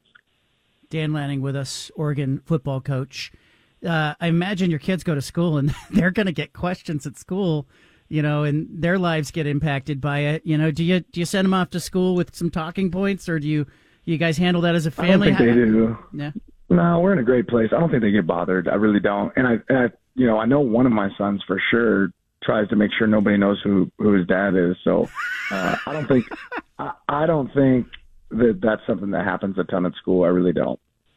I mean, I don't know. Maybe it is. Maybe it's something I need to educate him a little bit more on. But we don't. No, but we don't talk about that. Kids are honest though. I imagine the answer that goes back and forth. My wife said one of my kids was talking to one of her friends at school, and the friend had this impression that I was Australian. Because they said I was Italian, and the mom's like, so your husband's Australian? No. I think kids are just honest, and they talk with each other. Give me an idea, though. you've had to do this 3 times in 2 years where you have to come out and be like, no, I'm staying. Yes, I'm staying. I'm really staying. I'm committed. And, grass isn't greener. At some point, do you think that you won't have to do that? Is this it? I mean, is this the one where everyone goes, hey, if he wasn't interested in Alabama, he's not interested in going anywhere? Well, it's funny. My brother Jordan tweeted something that says, I don't know if I believe him yet. And I just thought that's hilarious. Yeah, I mean, you hope at some point. It's funny because of how many people try to use it in recruiting against us, right? That he won't be there, he's leaving, and it's like, well, what are you going to tell him now? You can't use that against us anymore in recruiting, I don't think. And even to the point last night where I'm on the phone with a recruit's mom, and she had just gone through this process with her school, and the coach did leave. And I said, well, some people, they don't stand by their word. It's just too common, and I think too many people have been heartbroken too many times, and so many coaches don't mind saying something and doing something else, and that's just not me. So I get it. It's unfortunate that other people have lost trust because of the things they do, but I don't know why that affects, what I do. Like I'm not that guy. So it is what it is. It's college sports, but hopefully we stay relevant and at the front of everyone's mind because of what we are doing on the field. And I think my actions will always speak louder than words, and that's what I have to keep, riding. Monday night, I'm in Houston. You pop up pregame, halftime, ESPN. You got a little TV time. How did that come together? A phone call saying, hey, we'd love to have you down here. We always get, a coach on set that has some familiarity with the teams. And obviously we played one of those teams a couple times. And for us, that's usually a night in college football where everyone's talking about the 2 teams on TV, but we felt like it was an opportunity for there to be another team that they're talking about a little bit. And from a recruiting standpoint, side note, I got to meet Michael Jordan. Like, I got to touch him, and he touched me on the shoulder. I haven't washed my shoulder yet. So, I've FaceTimed with him a couple times, but I got to, him, Derek Jeter, Travis Scott, come on, man. That's the moment you pinch yourself and you're like, what's this dude from Richmond, Missouri doing hanging out in the suite with Michael Jordan, Travis Scott, and Derek Jeter? Wild. So, but yeah, that's kind of how it came together. I guess that wasn't your question, but I just thought about it, so I had to shout it. Yeah, shout it. Who's the best? Who's the greatest ever? Right? Who's the greatest ever? MJ or LeBron? What's your thought here? Kobe? It's Jordan. No, it's Jordan. Yeah, I mean, come on. Yeah, it's Jordan. He would kill you in ping pong, checkers, whatever game. He's an assassin. Super competitor, huh? Yes. Yeah. He's got the X Factor. He has the X Factor. George Plimpton wrote a book. You should read it sometime when you're on a plane. It's called The X Factor. That's Jordan. He's got it. And, did you get a picture with those guys? I got a picture with Jordan. Travis Scott's been up here before. He came up, he's with Nike, obviously, and he came up for the Worlds, and he came by the facility. So I have a picture in my office right now with me and Travis Scott. I was the guy that wasn't very smart that day. Instead of wearing Travis Scott's, I was wearing Jordans. And I was like, that wasn't bright. I should have been wearing Travis Scott's. But, I've met him before. I'd never met Jeter before, which was pretty dang cool. So, do you think? I got a picture with Jordan. Do you think that you can pick things up by hanging out with Jordan, Jeter, Scott? Can you pick things out that can make you smarter, better, a better leader, a better coach, outside of the X's and O's? Well, I think just watching them, I don't think you have to be standing next to them to necessarily. Like, if I was able to sit down and say, hey, let's take 2 hours, I'd be the guy with a notebook out writing down a million things for sure. But that hasn't been my experience yet. Like I said, I got to visit with Travis a little bit, which is pretty awesome, last summer. But I haven't, gotten that opportunity with Michael or Derek. But, yeah, there's no doubt that there's a ton to learn from those guys. But the thing that just sticks out to you about, Jeter and Jordan is, ultimate competitors. Like you just said, it doesn't matter what the game is. These guys played to win. They worked so hard at their craft to be the greatest, and that's the part that separated them, Monday night, Michigan badly outrushed Washington. You saw it. And I was looking back at Oregon in 2011 in the title game, Oregon in 2015 in the title game, Washington on Monday night, collectively outrushed, get this, 853 to 253 in those 3 games. There's a problem with the big guys in the SEC and the Big Ten that has not been addressed in the Pacific time zone. And maybe the bodies aren't there, but NIL feels like it's changing. Like you can get those guys now. Can you get those guys as you head off to the Big Ten? Yeah, I think we can. I think it's evident you have to, right? Like you saw some of those guys on the D line there for Michigan, and those boys were creating some havoc. That it matters. So it's certainly been a priority for me since I've got here to enhance that and continue to grow there. And I think our staff's done a good job of that. Now it's about developing it and continuing to get it to the point where it can make an impact for your team. So. Yeah, it matters. And you 100% can get those guys here at Oregon. They want to come play here at Oregon. You just got to put the effort and time in to go recruit them and get them here. Aiden Breland, Jericho Johnson, Tiana Gray, Jaquan McCroy. I mean, those are big bodies, but you need layers. You need depth of those guys, don't you? Yeah, I mean, strength in numbers is what we always talk about, and it's not about just having one guy that can play. I mean, they were rolling. You saw Michigan rolling some D linemen the other night, and a lot of positions the other night. That had success on the field for him. So definitely think that's an important piece. All right. So now you've posted, you've put this to rest. Somebody's going to have to replace Nick Saban. You were there. You coached under him. That's like Frank Sinatra Jr. or Tiger Woods is on the tee and he says, "Join our foursome." I mean, you're replacing a guy there at Alabama. Somebody is that won 6 national titles. Does that come with pressure, additional pressure, or is there just pressure in general in the occupation you have? Well, there's pressure in general for sure, and anybody that expects the next person to step in there and be Nick Saban, that's unfair expectations as well. But Nick has built an unbelievable program. It has a great foundation, so whoever gets that job is going to be really fortunate to have one of the best setups in college football, and they should attract, one of the best coaches in college ball. There's a lot of guys that can go there and have success. I don't know if there's a guy out there that can go there and do what Nick did. What Nick did is different. And I promise you right now, there's a lot of coaches watching that saying, okay, there's certain people that want to get that job and certain people that don't want to get that job because he's built it into something really special. And they'll be able to get a guy that's really good. There's no doubt. All right. You talk a lot about your family, and I think people connect with it. And how important is it to you guys as a family unit to have those kids in the same school or graduate from the same high school? What kind of goals do you have as a family in that realm? Well, that certainly has been our goal since we got here. My youngest son's 10. Like, I want to get him, I want him to be at the same school. So, you'll graduate in 8 years, right? And I'm hoping, unless they hold him back, right? So, we got to get them graduated, right? And want it to be in the same school. They've got great friends, great relationships. They're involved in a lot of different activities here in town. So that's definitely was a goal for us when we got here, and certainly want to make that happen. That means I got to win, right? Because if I don't win, we don't get to do that. But we're going to win.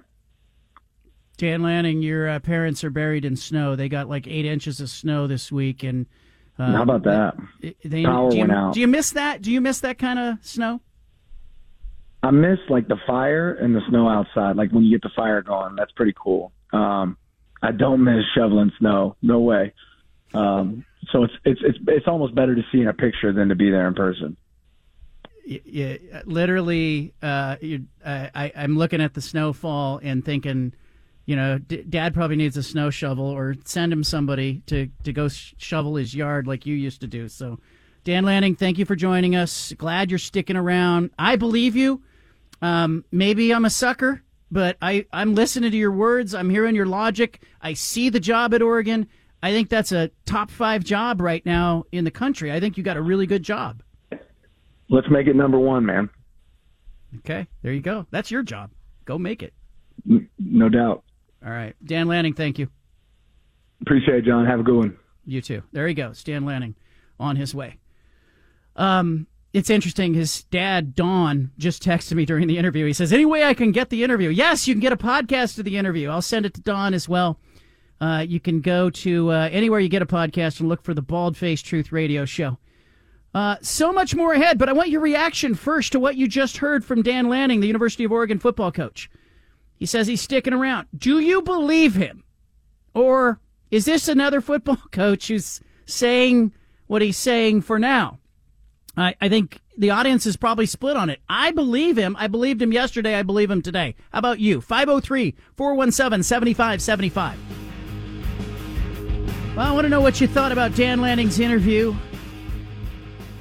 I certainly think he's a recruiter. I certainly think that, he's probably tired of answering the question, are you for real? Are you really staying? I think he could have come out last night, put it to rest, waited till today to do it. There may be a recruiting reason for that, but I want you to tell me, what'd you think of the interview?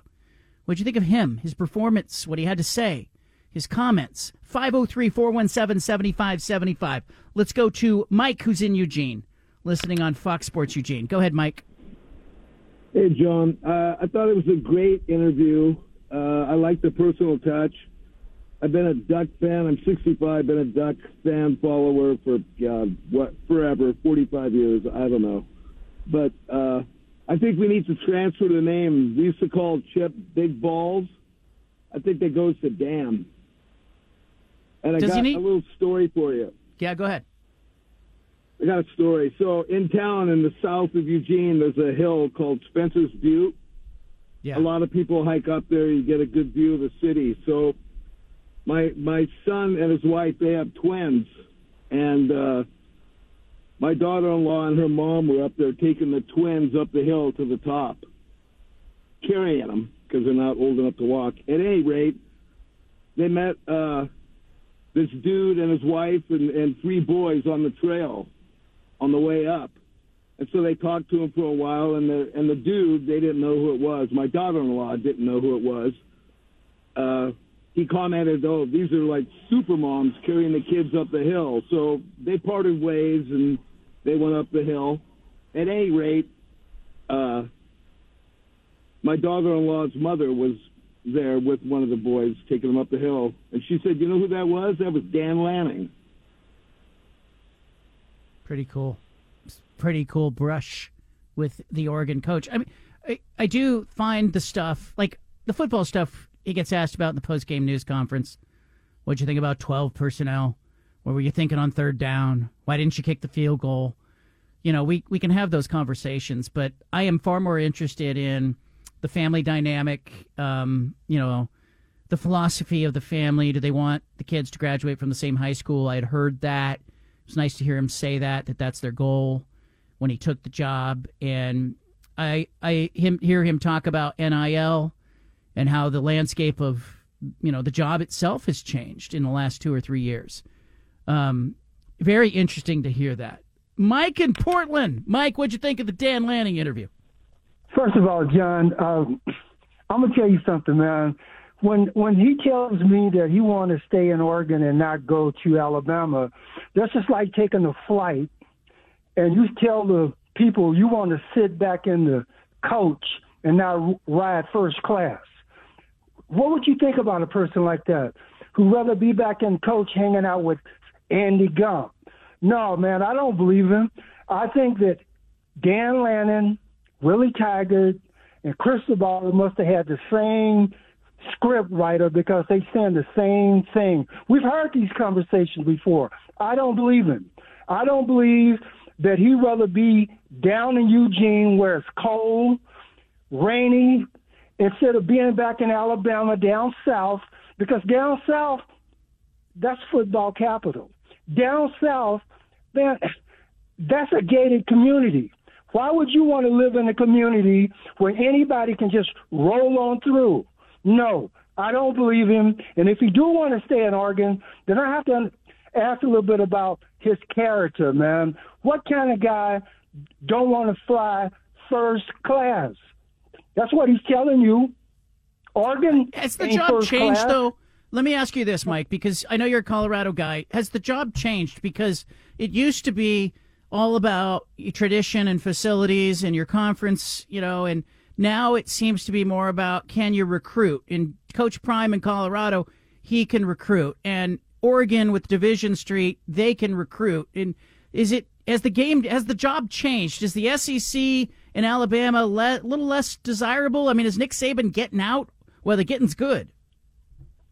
Well, John, I'm going to tell you something, man. When you talk about this recruiting thing, look at Oregon, man. People have been saying Oregon had this been having these great football teams. I have to look at what the NFL is looking at. The NFL don't draft a lot of Oregon football players. Last year, how many guys went? Kayvon Thibodeau? Who else got drafted down there? But you said they had a great team, but the NFL don't think so. So you got to look at that, man. How many people is Oregon putting in the NFL? There's not a lot of Oregon players in the NFL. Now, before I leave, let me tell you this. Speaking of Colorado, my man up there, they said he's looking at that job. He's on the short list. He might be there. At Alabama, but I don't think he's. Do you think he'd win there? Is that a good combination, or is it a bad fit? Coach Prime to Alabama. I don't know if you've been keeping up with current events, man, but he's getting all of these gold jacket guys. He just got what's his name, the defensive guy. Man, I can't think of his name right now. I can't think of that guy. Warren Sapp. Warren Sapp. Warren Sapp. Yeah. And he's probably going to get T.O. He's getting all of these Hall of Famers, man. No matter where he goes, guys going to want to come. Yeah, but those guys can't. Those guys can't play. Warren Sapp's not going to play for him. Michael Irvin's not going to get in a time machine and play for him. You're going to have to get guys. You're going to have to get players. They didn't have enough dogs last year, Mike. John. Dan Lanning ain't never played the game. He's 30-some-year-old guy. 5 years ago, man, he was almost a teenager. What can he tell a guy? He don't have a lot of life experiences. He got lucky because he knew somebody. Dan Lanning is there because he knows somebody. He's not there because he put in his time. He paid his dues. He told you just a few minutes ago that he's thankful that he's there because of his relationships. Dan Lanning is not there because he know a lot. He's there because I think he's there because he can recruit. I think it's the combination of Division Street, Nike, Phil Knight, Dan Lanning, let's just be real. Oregon beat the pants off Colorado. I mean, I'm giving Colorado a chance to rebuild here, but I think Colorado going to the Big 12 is good. I think it'll be an easier rebuild in the Big 12, where you don't have to deal with Oregon and Washington, and frankly, Colorado won't have to deal with Oregon State, who beat them as well. Troy's in Tillamook. Troy, how's the cheese? It's good. Hey, John, just real quick, I wanted to say something about Dan Lanning. I think what's making him stay in Oregon is he's such a competitor that he wants to build his own program and not take over somebody else's program. He wants it to be his. I agree. And you talk about following Nick Saban. I mean, hey, Troy and Tillamook, Taylor Swift just sang a song. Now you get up there and karaoke. No way. Nick Saban, that's a guy who might be a top 5 coach in the history of college football. And Nick Saban is literally saying it's a young man's game. NIL, transfer portal. He's signaling to people, hey, Alabama's still a great job. Alabama's probably going to win. It's in the SEC. They've got a strong fan base. The NIL collective's decent. But there are others out there, like Oregon, like Miami. There are others out there that are starting to erode the advantage that Nick Saban had for years and years and years and years. Stephen, what'd you make of the Dan Lanning interview? Yeah, I mean, every time Lanning comes on and talks with you, John, it always seems so genuine. And he seems like he is I hate to even put this out there. He seems very truthful and seems like a good person. And it's hard to say those type of things when you talk about coaches because we see so many guys that aren't truthful and aren't necessarily good people out there in sports. And so it's hard. It's just one of those things where, for me, being a skeptic of a lot of things in life, it's hard for me to believe. But I will say, Lanning has me believing that he's not going to leave Oregon, and maybe that makes me naive, and he's going to leave next season. But it really seems like he's telling the truth, and I'm with you on that. On the fact that he wants to build something at Oregon, I think he wants to be the Nick Saban of Oregon, the Kirby Smart of Oregon. He looks at what those schools are. And they were the ones that put them over the top. Alabama was down. They had obviously the history of Alabama was great, but when Nick Saban got there, they weren't a very good team. And then Nick Saban builds it up. They have a statue of him out inside of the stadium. Kirby Smart probably is doing the same thing over in Georgia. Like, I think that's what Lanning wants. Lanning wants to have a statue of himself outside of the University of Oregon, outside of Autzen Stadium. So I think Lanning, he's always done really good in interviews. He's playing the media game really well right now. He's putting himself out there. He's doing McAfee. He's doing College Game Day. He's doing this. You know, he's out there and he's doing his thing. He's really running the game right now. I think he's doing a great job. And if you're a Duck fan, you got to be happy that it sounds like you have a young coach in his late 30s. That whether, you know, he hasn't won the biggest games yet, but he's a great recruiter, elite recruiter. You got him locked in. It seems like he's not leaving for anywhere. He understands marketing too. Let's be real. There's part of me that I'm watching last night as the news is out there, and I'm like, why isn't Lanning coming out to refute it? Why isn't he doing it on social media or reaching out to me or some other media member going, hey, I want to shoot this down. I'm not leaving. You know, I get it, family time. I also think he probably was in contact with his recruits saying, hey, look, I'm not going anywhere. But, you know, maybe there's a reason. Maybe he was recruiting some Alabama guys. You know, the minute that Saban announces he's leaving, it's open season. Can we confirm there was a plane to Tuscaloosa or not? If there was, Dan Lanning wasn't on it. And I knew that last night that he wasn't on it, but I didn't have it from a source that, you know, that I could go public with. I'm a little concerned that K-Val there in Eugene reported that with such enthusiasm and confidence. You know, unless you know.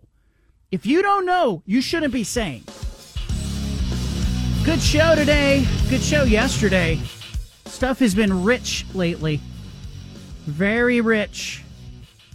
For those of you out there that want a podcast to this show, you can get it wherever you find a podcast. Just search for Bald Face Truth or John Canzano. You can get the podcast.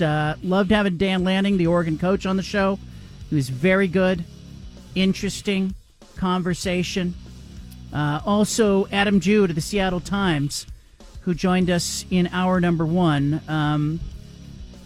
Greg Greer of CBS reporting that Kalen DeBoer has called for a team meeting that is starting right about now. Is it fake? There's a lot of people saying it's fake news. I don't know. I think people in Seattle are having a hard time pinning down what is going on with Kalen DeBoer. We'll try to get to the bottom of that this hour.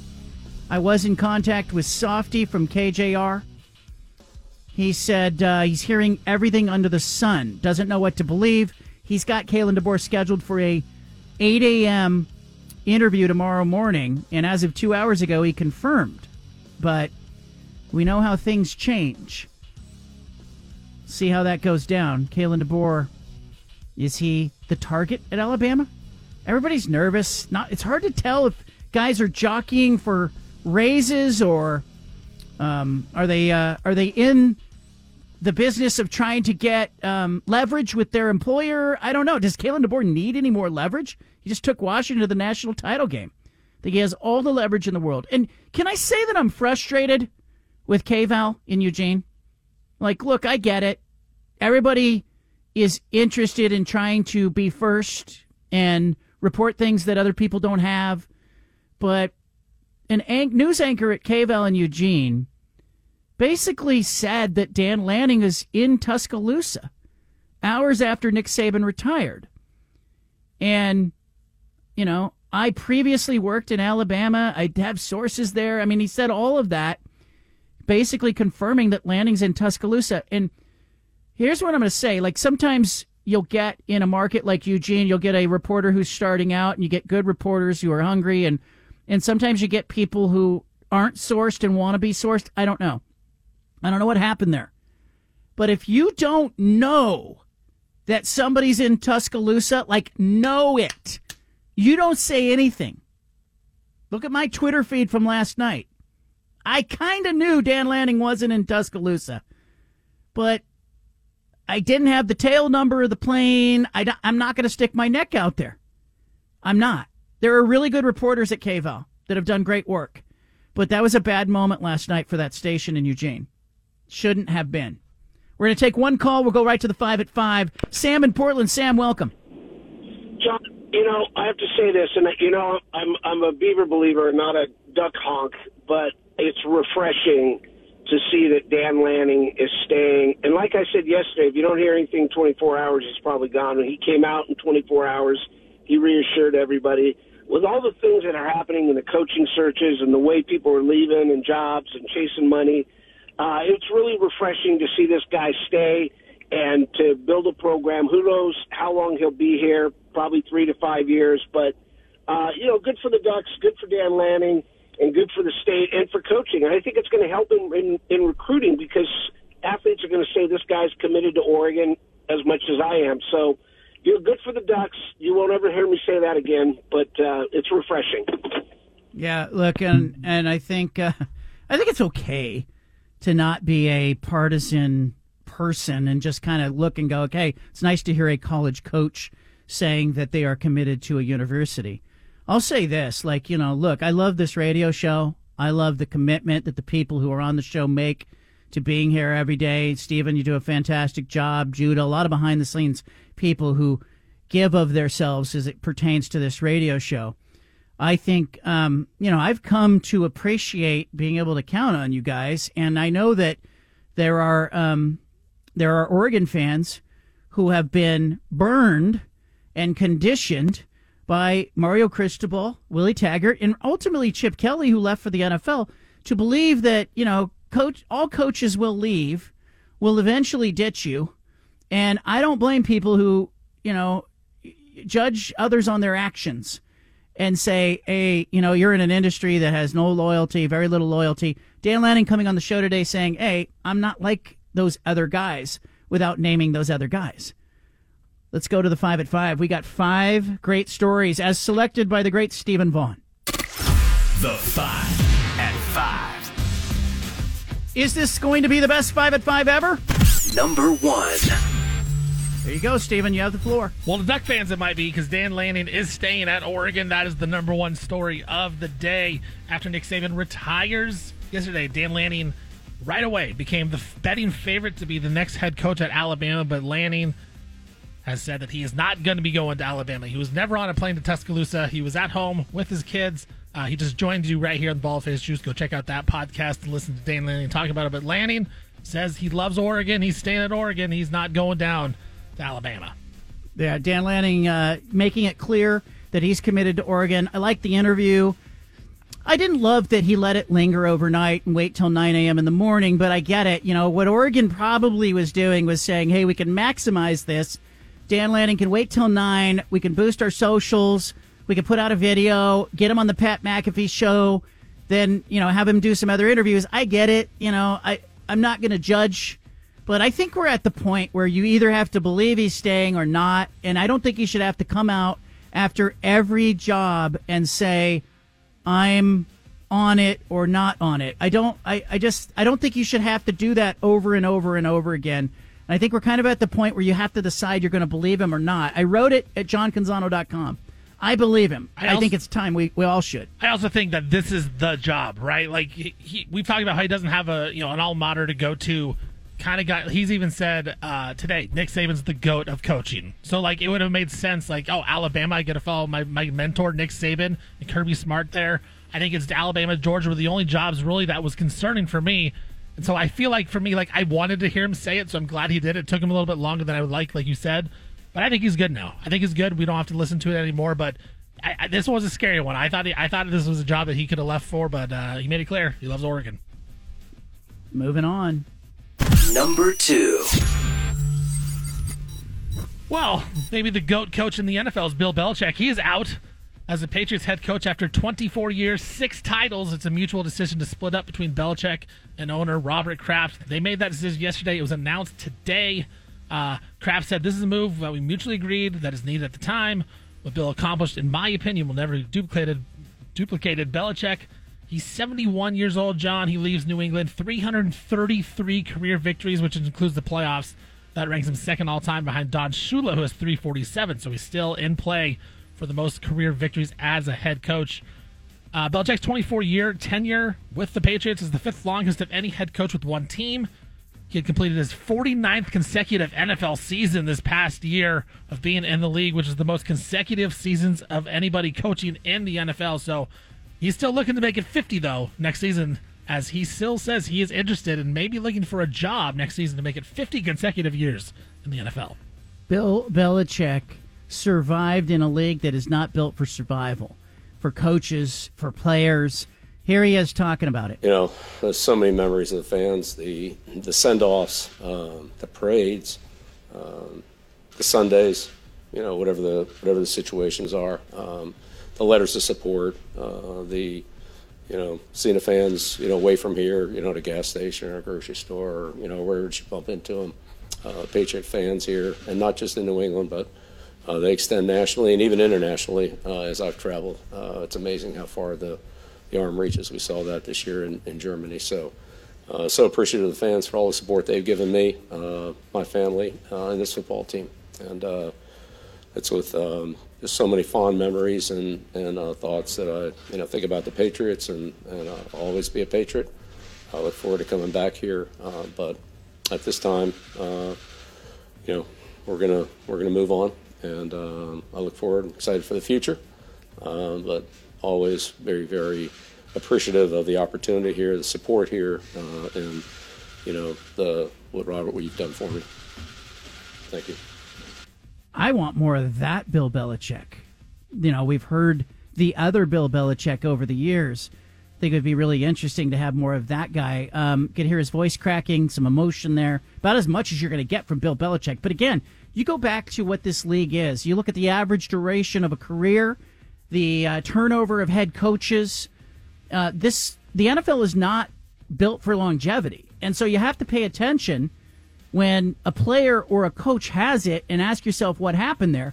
The marriage of Belichick and Brady certainly played a role in that. Robert Kraft, the success of the Patriots.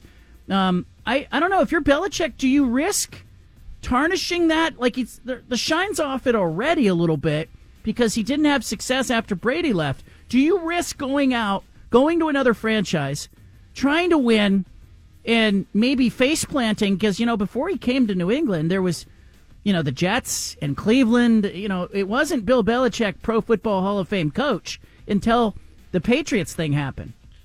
I think here's the thing with Belichick. We talk about these coaches. Man, he is a coach, and the fact that he doesn't have to deal with a lot of the NIL stuff in college, I think he'll be back, and I think he wants to prove that it wasn't just Brady and that he can win without Brady. Whether that's a Super Bowl or not, I think he does want to prove, like, I can still do it. The game hasn't changed too much. You always want to go out on top, and so I think the fact that the Patriots have struggled the last couple of years, I think it's probably going to rub him the wrong way. And just being such a competitor that he is, Belichick, I think it's good that he wants to come back, and it'll be good for the game of football because I think he can still coach. He can still coach the defensive side. He's just got to, figure out some other people to help him on the offense side because he struggles getting those offensive players. Yeah, because guys don't want to play for him, don't want to play in his system. Number 3. What do you got? Well, the heir apparent to Bill Belichick looks like it's going to be Gerard Mayo, the successor for Bill Belichick in New England, according to multiple reports, including Ian Rappaport of the NFL Network. Mayo will be the next coach for New England. He's already on the Patriots staff in an unnamed position. Now, the thing about this is, if he is hired as the head coach, John, they don't have to go through the hiring process. They don't have to do a bunch of interviews. Just promoting him. They can just promote him from within. And that was a big thing, is because before Belichick was hired by the Patriots or traded for by the Patriots, the Rooney Rule wasn't even in effect. A lot of the coaching rules that they have in the NFL were not in effect, so now the Patriots still don't have to deal with it. But Gerard Mayo looks like he's going to be the guy. Mayo was a first-round pick of the Patriots back in 2008, played all 8 years with New England, became a coach in 2019. But Gerard Mayo looks like he will be the next head coach of the New England Patriots. Super Bowl champion, defensive rookie of the year, 2 Pro Bowls, really good player, drafted by the Patriots, 10th overall in 2008. Looks like, he will get an opportunity. Number 4. You got an appeal by Mel Tucker, the former Michigan State football coach, of findings in the sexual misconduct case that led to his firing with Brenda Tracy has been denied. An attorney hired by Michigan State has an equity review officer said in a decision. He said yesterday that Tucker failed to provide information that proved error or bias. Tucker told investigators that he had consensual phone sex with Brenda Tracy. Of course, Tracy, she's known for her work with college teams, educating them about sexual violence. Michigan State had paid her $10,000 to share her story with the football team. Then she filed a complaint with the school in 2022, saying Tucker harassed her during a phone call back in April. A resolution officer concluded in October that Tucker engaged in behavior that violated the school's relationship violence and sexual misconduct in Title IX policy by sexually harassing and sexually exploiting Tracy. But it was his. It has been denied of an appeal. Tracy tweeted out today, "It's been a 13-month-long nightmare. Tucker was found responsible for sexual harassment and exploitation, and today his appeal was denied." Looks like Mel Tucker may be out of work for a while. Yeah, he's out of work, and he's probably still seeking a settlement. He'd like to get that $80 million back. Look, I'm familiar with Brenda Tracy. She's frequently been on this show. I've written about her. I have talked with her a couple of times in the last few months.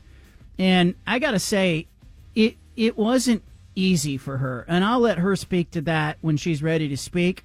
But I could hear in her voice she felt attacked. There were football fans coming at her. There were Michigan State fans coming at her, trying to make her life and her existence, I'm sure Mel Tucker's legal team, make her life and her existence a living hell. Like to try to force her or bully her into walking back what happened. And for anybody who I think has ever made an accusation that is on the level of Brenda Tracy and the things that have happened to her in her life, would know that it's not something you would choose.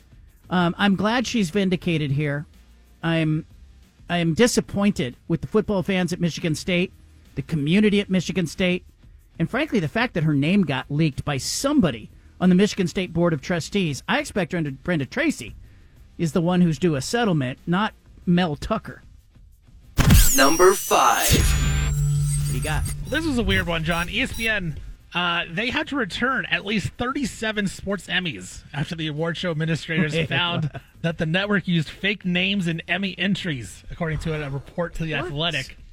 So ESPN, they had this scheme, and they've done it since 2010. They would submit names of fake individuals with the same initials as their stars under the guise of associate producers, and then they re-engrave the statues and then deliver them to their on-air personalities. The Emmys that are in question were awards for their on-air talent because they were ineligible to win those. According to the report, some of the network's biggest names, Kirk Herbstreit, Lee Corso, Chris Fowler, all College Game Day people, other people, they received awards as the hosts were not eligible to be honored for a Best Show award until 2023. Yeah, they're trying to get trophies. It's a participation trophy. Yeah, for the Game Day crew. So former ESPN reporter Shelley Smith, she was one of them. She said it's really crummy what they did to me. The report also said there's no evidence that the on-air talent actually knew that this was going on. Yeah, they just wanted to get them a statue. Yeah, so it wasn't like they were in on it or anything like that. But ESPN, they faking people's names, getting their people some awards, like you said, participation awards. Some of the names that they used were pretty funny. Lee Corso, the fake name was Lee Clark.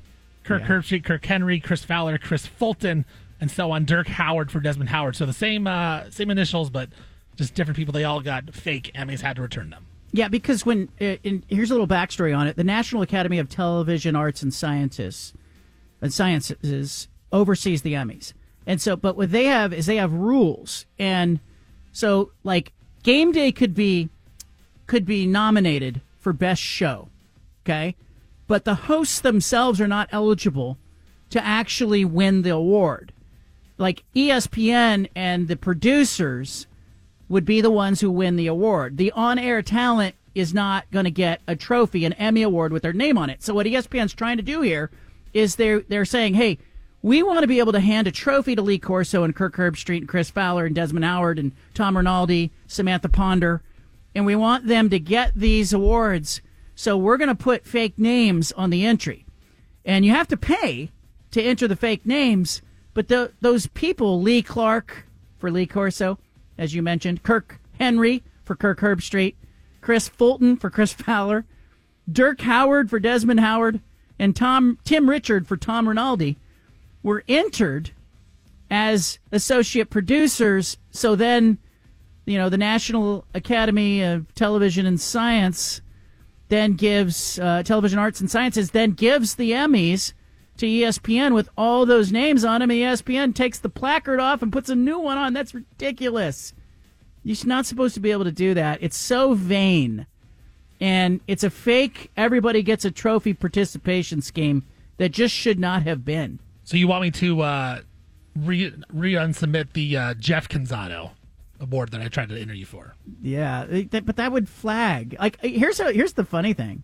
Like, it's not funny, but you're trying to pull one over on the National Academy of Television Arts and Sciences. They oversee the Emmys. They're essentially television journalists. So you know what happened. Somebody saw Desmond Howard, Tom Rinaldi, Kirk Herbstreit. Somebody tweeted a photo. Look at my Emmy Awards. And somebody went, they didn't win Emmys, and looked it up. Egos. It's all about ego.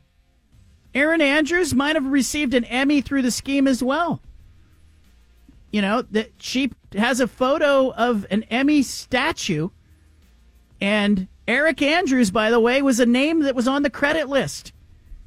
ESPN's got to return the trophies. They get banned for 1 year. It's just a weird story, man. Like, it's vanity. It is. Ego. I want to win an award, damn it. It kind of describes ESPN perfectly, I feel like. But it's a slap in the face to the producers and the associate producers who are actually eligible for those awards. Because, you know, now ESPN's got a 1 year ban, and those hardworking behind the scenes people cannot get an Emmy. It's terrible. And, you know, Anna's got a couple of Emmys. And, you know, when they submit those award nominations or entries, everybody who's named, the photographer, the producers, the person who's on air, some of the on-air talent is eligible in certain categories, but not for Best Show. Best Show goes to a production team. You know, it's not like, hey, you had the best story. You know, Kirk Herbstreit, you had a best story. So the ESPN was clearly trying to get Emmys for its star personalities and then boost the profile, and it's just such a little vanity thing. Why don't they just create fake Emmy trophies and hand them out? They already have the ESPYs. I mean, they already made up their own fake award show. So, like, why don't they just give them all ESPYs for Best Show? It just feels really weird. You know what? We'll give out the Baldy Awards coming up next. Oh, yeah. Wait. I'm going to give out Baldies coming up next. Who wins a Baldy? Who's the best coach? Who was the best performance last year? The Baldy Awards. Impromptu. Next. This show has high standards, sky-high standards when it comes to handing out awards. We are not like ESPN. And by the way, isn't it true that, you know, ESPN, it's ego, it's more marketing and sizzle than it is substance? You know, we can go back in the day and we can talk about how ESPN sort of changed the way that people watched games and what they valued. You know, dunks and home runs got played on ESPN over the years, and catchphrases. And over time, the attention span, I think, of sports fans was affected by what ESPN was doing. And I think it's part of what has ruined sports in general and spoiled it. I shouldn't say ruined. I say it's part of what spoils sports in general, and particularly collegiate sports. I think also that I think you have to look at what has gone on with ESPN as it pertains to media rights. They own 17 college bowl games. During those bowl games, they tell you over and over what they think is important. They have a media rights deal with the SEC. What do they do all season long on game day and their shoulder programming shows? ESPN tells us, no. What you think is important is not important. What's important is the SEC. What's important is what we say about the college football playoff rankings. The SEC and ESPN are in cahoots. Jaden Daniels Heisman, he should have said, hey, assist to SportsCenter and Game Day, and to the producer, you should have thanked ESPN when he was receiving the award. They helped bang the drum and create the narrative and the propaganda that propped him up as the Heisman winner. And maybe the award itself, you know, needs a revamp. Maybe you need to talk about who should be voting in it and who shouldn't. I have a vote. Maybe I shouldn't have a vote. Maybe others shouldn't have a vote. Maybe there should be a panel of 12 college coaches who get to vote and say who's the Heisman winner. I don't know. But ESPN is in a position where it is playing kingmaker along with Fox. And ESPN used to be a good show. It used to be a good network, and it had good journalists, and it had hard hitting and outside the lines, and it had good journalists who were doing reporting, and Game Day was a great show, and it has since turned into a three-ring circus, and it's about attention and eyeballs and less about substance and more about sizzle. But I'm going to go substance on you. Every year, for the last 17 years, we have given out our Baldy Awards. Not really.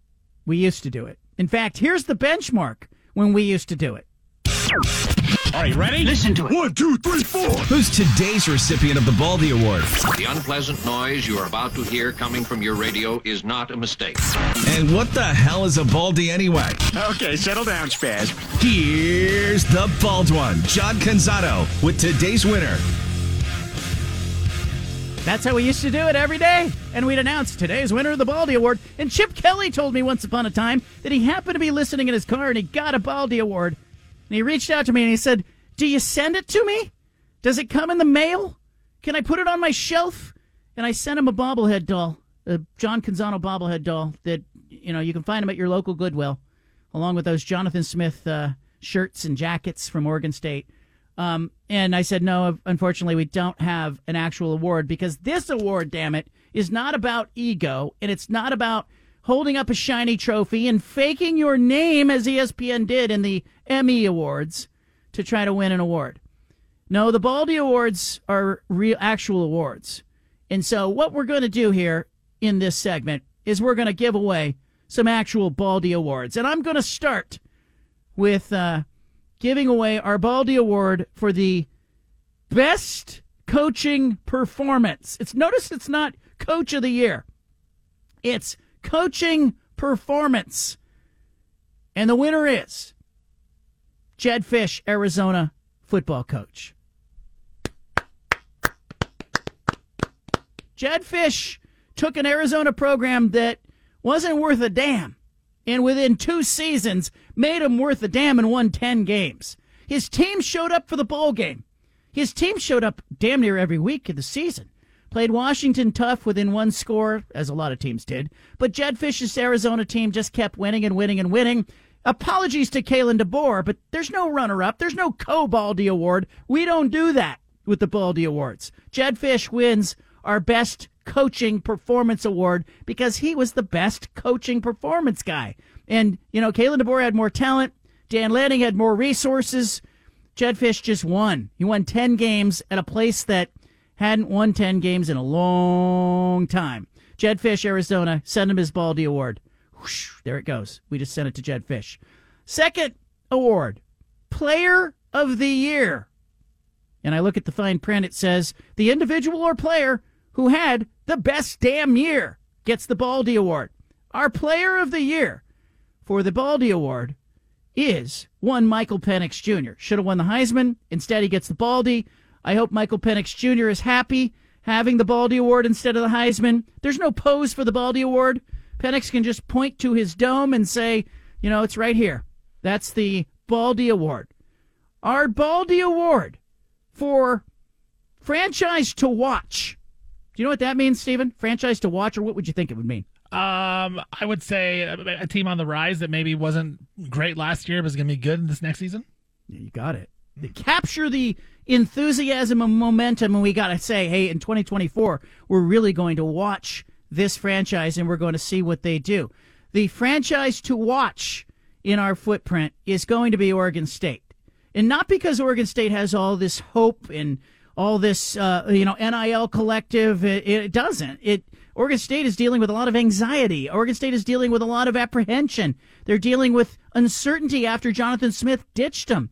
But Oregon State, I think, is well positioned with the schedule that they have and some of the recruiting wins that Coach Trent Bray has registered. I like his staff, Keith Hayward in particular on the defensive side, and certainly Ryan Gunderson, the offensive coordinator at Oregon State. I like those guys. I think they're going to do good things. I think you got to watch them. You got to at least keep one eye on Oregon State this season. While we're watching Oregon, while we're watching Washington, I think the franchise to watch is Oregon State, in particular Oregon State football. Our Baldy Award for most overrated You know what that would be, Stephen? I do, yes. Okay. Do I have to explain it? I think we're good on an overrated one. All right. I'm going to say this. It's not going to be a popular one. I'm going to put Coach Prime and Deion Sanders. We're going to call him Deion Sanders because that's his name. I think it overrated. A lot of hype entering the season. I'm not saying, he could also win the award for most enthusiasm garnered by a coach, taking over a dismal program, but that's not the award. It's most overrated. Deion Sanders in Colorado went from being a non-factor to selling out season tickets to being 3-0 heading into Pac-12 play and ranked, and people talking about can they win the national championship, to a program that just didn't deliver down the stretch. And you look at Colorado football, they ended up, as people may have noted, having the same record as they did the year before in conference play. It's Colorado football most overrated. Not to say that Coach Prime isn't going to turn it around again next year and win games. He's got players coming back, and certainly Shedeur Sanders out recruiting players after Nick Saban announced that he was going. But I'm going to go most overrated. I'm going Colorado. Do you agree with my assessment here? Notice I haven't given Bo Nix an award. Dan Lanning hasn't won an award. The Blazers are nowhere to be seen in the Baldies right now. I could have gone with the Blazers as most overrated, but the hopes for the Blazers this season were very muted. Steven. The only award that I thought the Blazers had a chance to win, and you have to look at it this way, was Coach of the Year with Chauncey, because they were trying to lose, and he did a really good job of losing. They got the third pick of the draft. I'm not done yet. I'm not done. Okay. They still might get one. But do you disagree with anything I've done? The only one I would disagree is with Coach of the Year. I'd go Kalen DeBoer. I think I'd put him over Jed Fish, and I think it's just because the way that this season went about, and I was fully on board with the Ducks beating Washington in the Pac-12 title game, and Washington came out and just from the get-go, they proved to be the better team. So I would give DeBoer that win over Jed Fish. But besides that, you know what? I think that sounds about right. I'm going to go my Unsung Hero award. Unsung hero being somebody who doesn't get the limelight, isn't recognized widely, probably flies a little under the radar. Can we give a nod right now, just a little bit of a nod, to Scott Rueck, the Oregon State women's basketball coach? All Oregon State has done this season is win games when everybody said, maybe it's the window's closed for Rueck. Maybe they're not what they used to be. You talk about a program that is sitting at 12-3 this season. They lost to UCLA on Sunday, but UCLA is undefeated. They're the number 2 team in the country. Scott Rueck's 3 losses come to UCLA, come to USC by 2 points. And, frankly, as I look at his season, I'm going, this is a team that everybody had sort of written off after last year and said, maybe they're not going to matter. Maybe they've lost it. Those things are being said about Oregon, and I think Kelly Graves has got to really come back next season and have a good season, but they're no longer being said about Oregon State, as Oregon State, is in conference play now. And, they lost to USC, lost to UCLA, but that's number 2 team, number 9 team in the country. Scott Rueck, Unsung Hero Baldy Award. Send him the award. Get it over to him. All right. The Biggest Loser Award. Oh, yeah, we got one of those. Let's dig it up here. Let's rummage around. All right, we got it out. I'm going to go with Jody Allen and Bert Kold. Jody Allen and Bert Kold. Jody's the trustee of her brother's estate. I think she's dropped the ball with it. And Bert Kold, the vice chair of the Portland Trail Blazers, and certainly a guy involved with the Seahawks now. You can see his fingerprints on the last couple of days of Seahawks activity. Jody Allen, Bert Kold getting the Co-Loser of the Year awards. And until they release the stranglehold on the Trailblazers organization and the Seahawks organization, they may have a chance to retire this trophy. Win it 3 years in a row, guys. You won it last year, you win it this year, win it 3 years in a row, and look out. It's the Bert Kold Jody Allen Loser of the Year award. And the winner is Bert Kold and Jody Allen. So that's how that goes. All right. I want you to tell me. You have a Baldy award that you would give out. Who would you give it to? Dream it up, just like I did in this segment. 503-417-7575. Your turn. I can go all day giving out Baldy Awards. I really can. I want yours. 503-417-7575. You tell me, which team should win Team of the Year? Which coach should win Best Coaching Performance? I said Jed Fish, Arizona. Steven said Kalen DeBoer, Washington. Do you have a nominee? It doesn't have to be in the Pac-12 either. You could say it was, it was the Wilford Brimley in The Natural. If you want to give out your best coaching award, you can do it. There's no wrong answer here. You might argue with me and say, no. The best coaching job was Eric Spoelstra with the Miami Heat. You tell me. Mike Malone with the Denver Nuggets. I don't know. Steve Kerr. Bill Belichick. Nick Saban. Was it Jim Harbaugh? Best coaching performance in the last year. 1 year ago to today. 503-417-7575. Every year on January the 11th, we do the Baldy Awards. Steven, do you have a Baldy that you want to give out? Yeah, I was going to do biggest underperformers of the season. Okay, I like that one. And it goes to USC. Remember how good they were at the start of the season? And there was national people saying, this is a different defense this year. Because we saw the year before, it was all about forcing turnovers. This is a tougher defense. This is a team that's going to tackle. Well, you know what? It was even worse than the season before. And then the season turned terrible. And what they lose, the last 5 games of the season, ended up 7-5. It was so underwhelming and so underperforming. They were the favorites in the Pac-12. Everyone thought they were going to be right up there again. And it's something that I didn't necessarily, I knew the defense wasn't good, but I didn't expect them to be this bad. So I'm going to give my underperforming team of the year to USC. I also I wouldn't argue with that. That's a good one. Underperforming team of the year, USC. I think Oregon State football could be in that a little bit as well, because I felt like there was some fade there, but I would also nominate Washington State. They got off to that great 4-0 start, very similar to USC, and they just went in the tank. It made no sense to me. Like, was it a distraction? Jake Dickert, coach at Washington State, was he struggling at all to, deal with life after, leaving the conference? Was it too emotional? I don't know. Because I kept looking at that and I kept thinking to myself, are they having an issue as it pertains to, their season? Is it a psychological thing? Did people know he had applied for the job?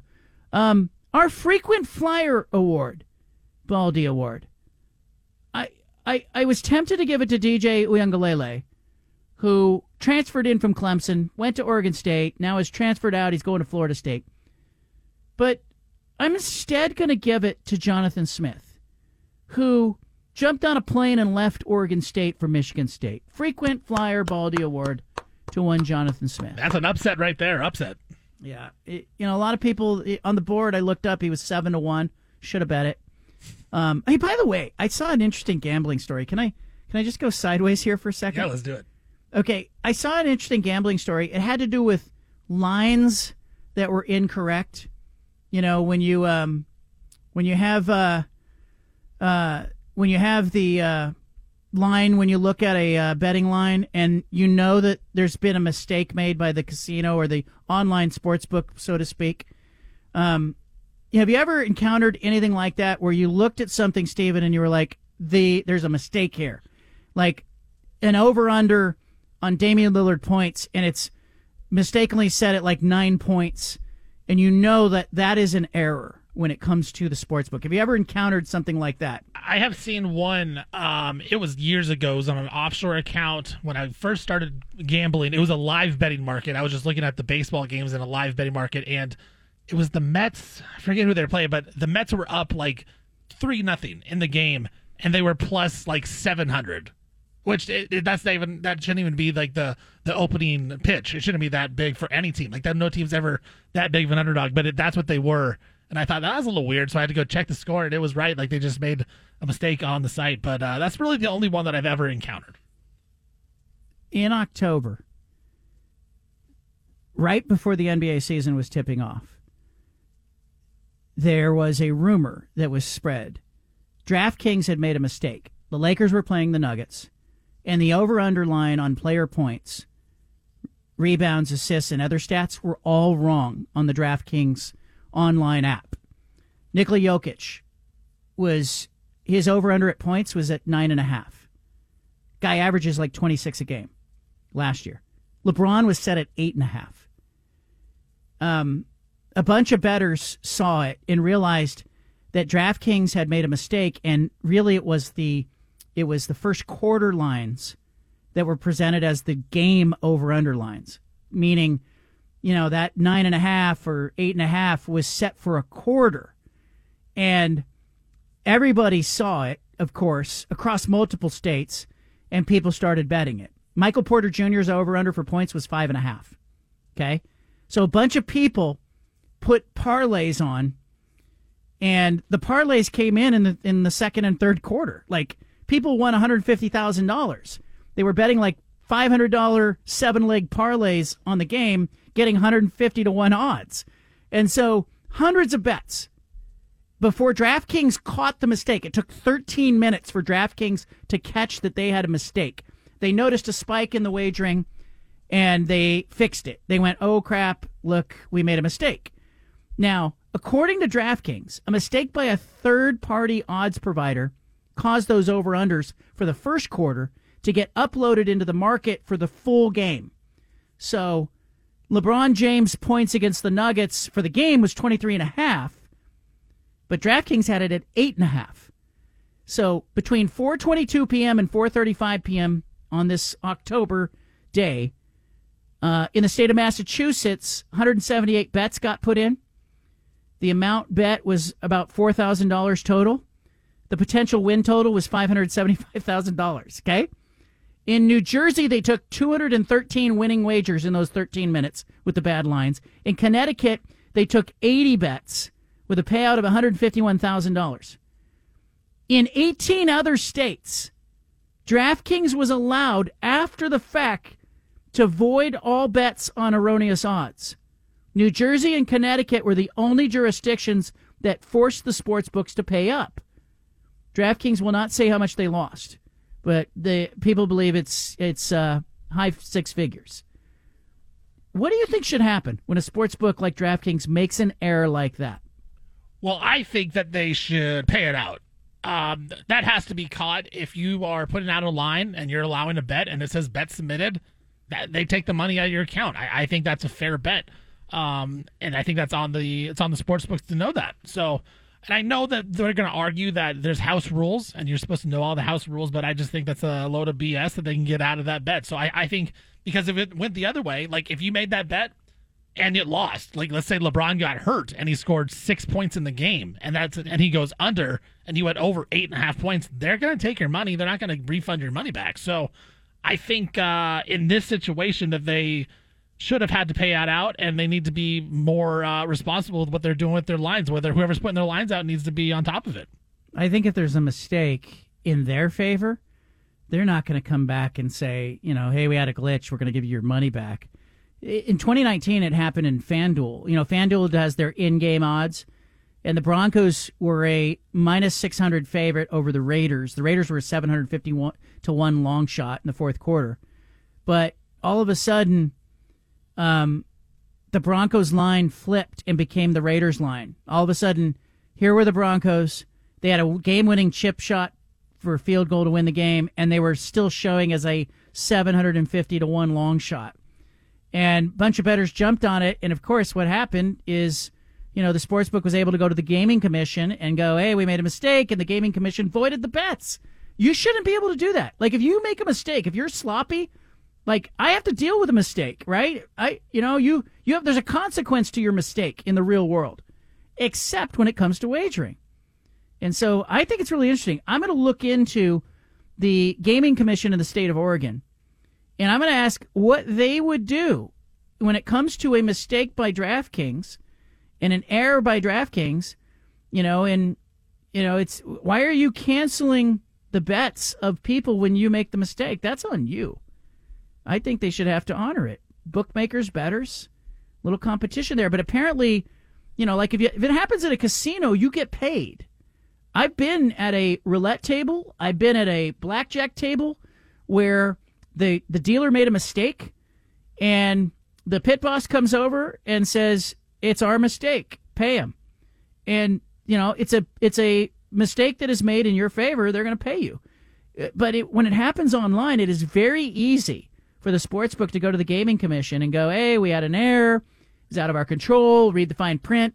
But I just found it interesting that certain states were like, the Gaming Commission would, and other states were like, no, we're gonna side with FanDuel or DraftKings or whoever the betting company is. I think you should have to honor that because there's a definite conflict of interest with, the state getting revenue from their gambling partner. But, DraftKings was able to avoid those bets. It was a 13-minute stretch in October. And I didn't happen to look at it. I didn't see it. But the Lakers and the Nuggets game had the lines all wrong. Yeah, if anyone finds those, feel free to slide in my DMs at Steven_VON on Twitter and let me know so I can do a mortgage bet on them. Yeah, you would have bet whatever your limit is. Oh, 100%, yeah. And you would have played like a 5-leg parlay, a 7-leg parlay. Take LeBron, take Nikola Jokic, take Michael Porter. You would have taken every no-brainer that was there, and in the third quarter, you would have been high-fiving. Cashing out. All right, we got a great show tomorrow planned, a great Friday show. Grab a podcast. Dan Lanning was on the show today. Adam Jude was on the show today. Tomorrow we'll talk about what's next for Kalen DeBoer.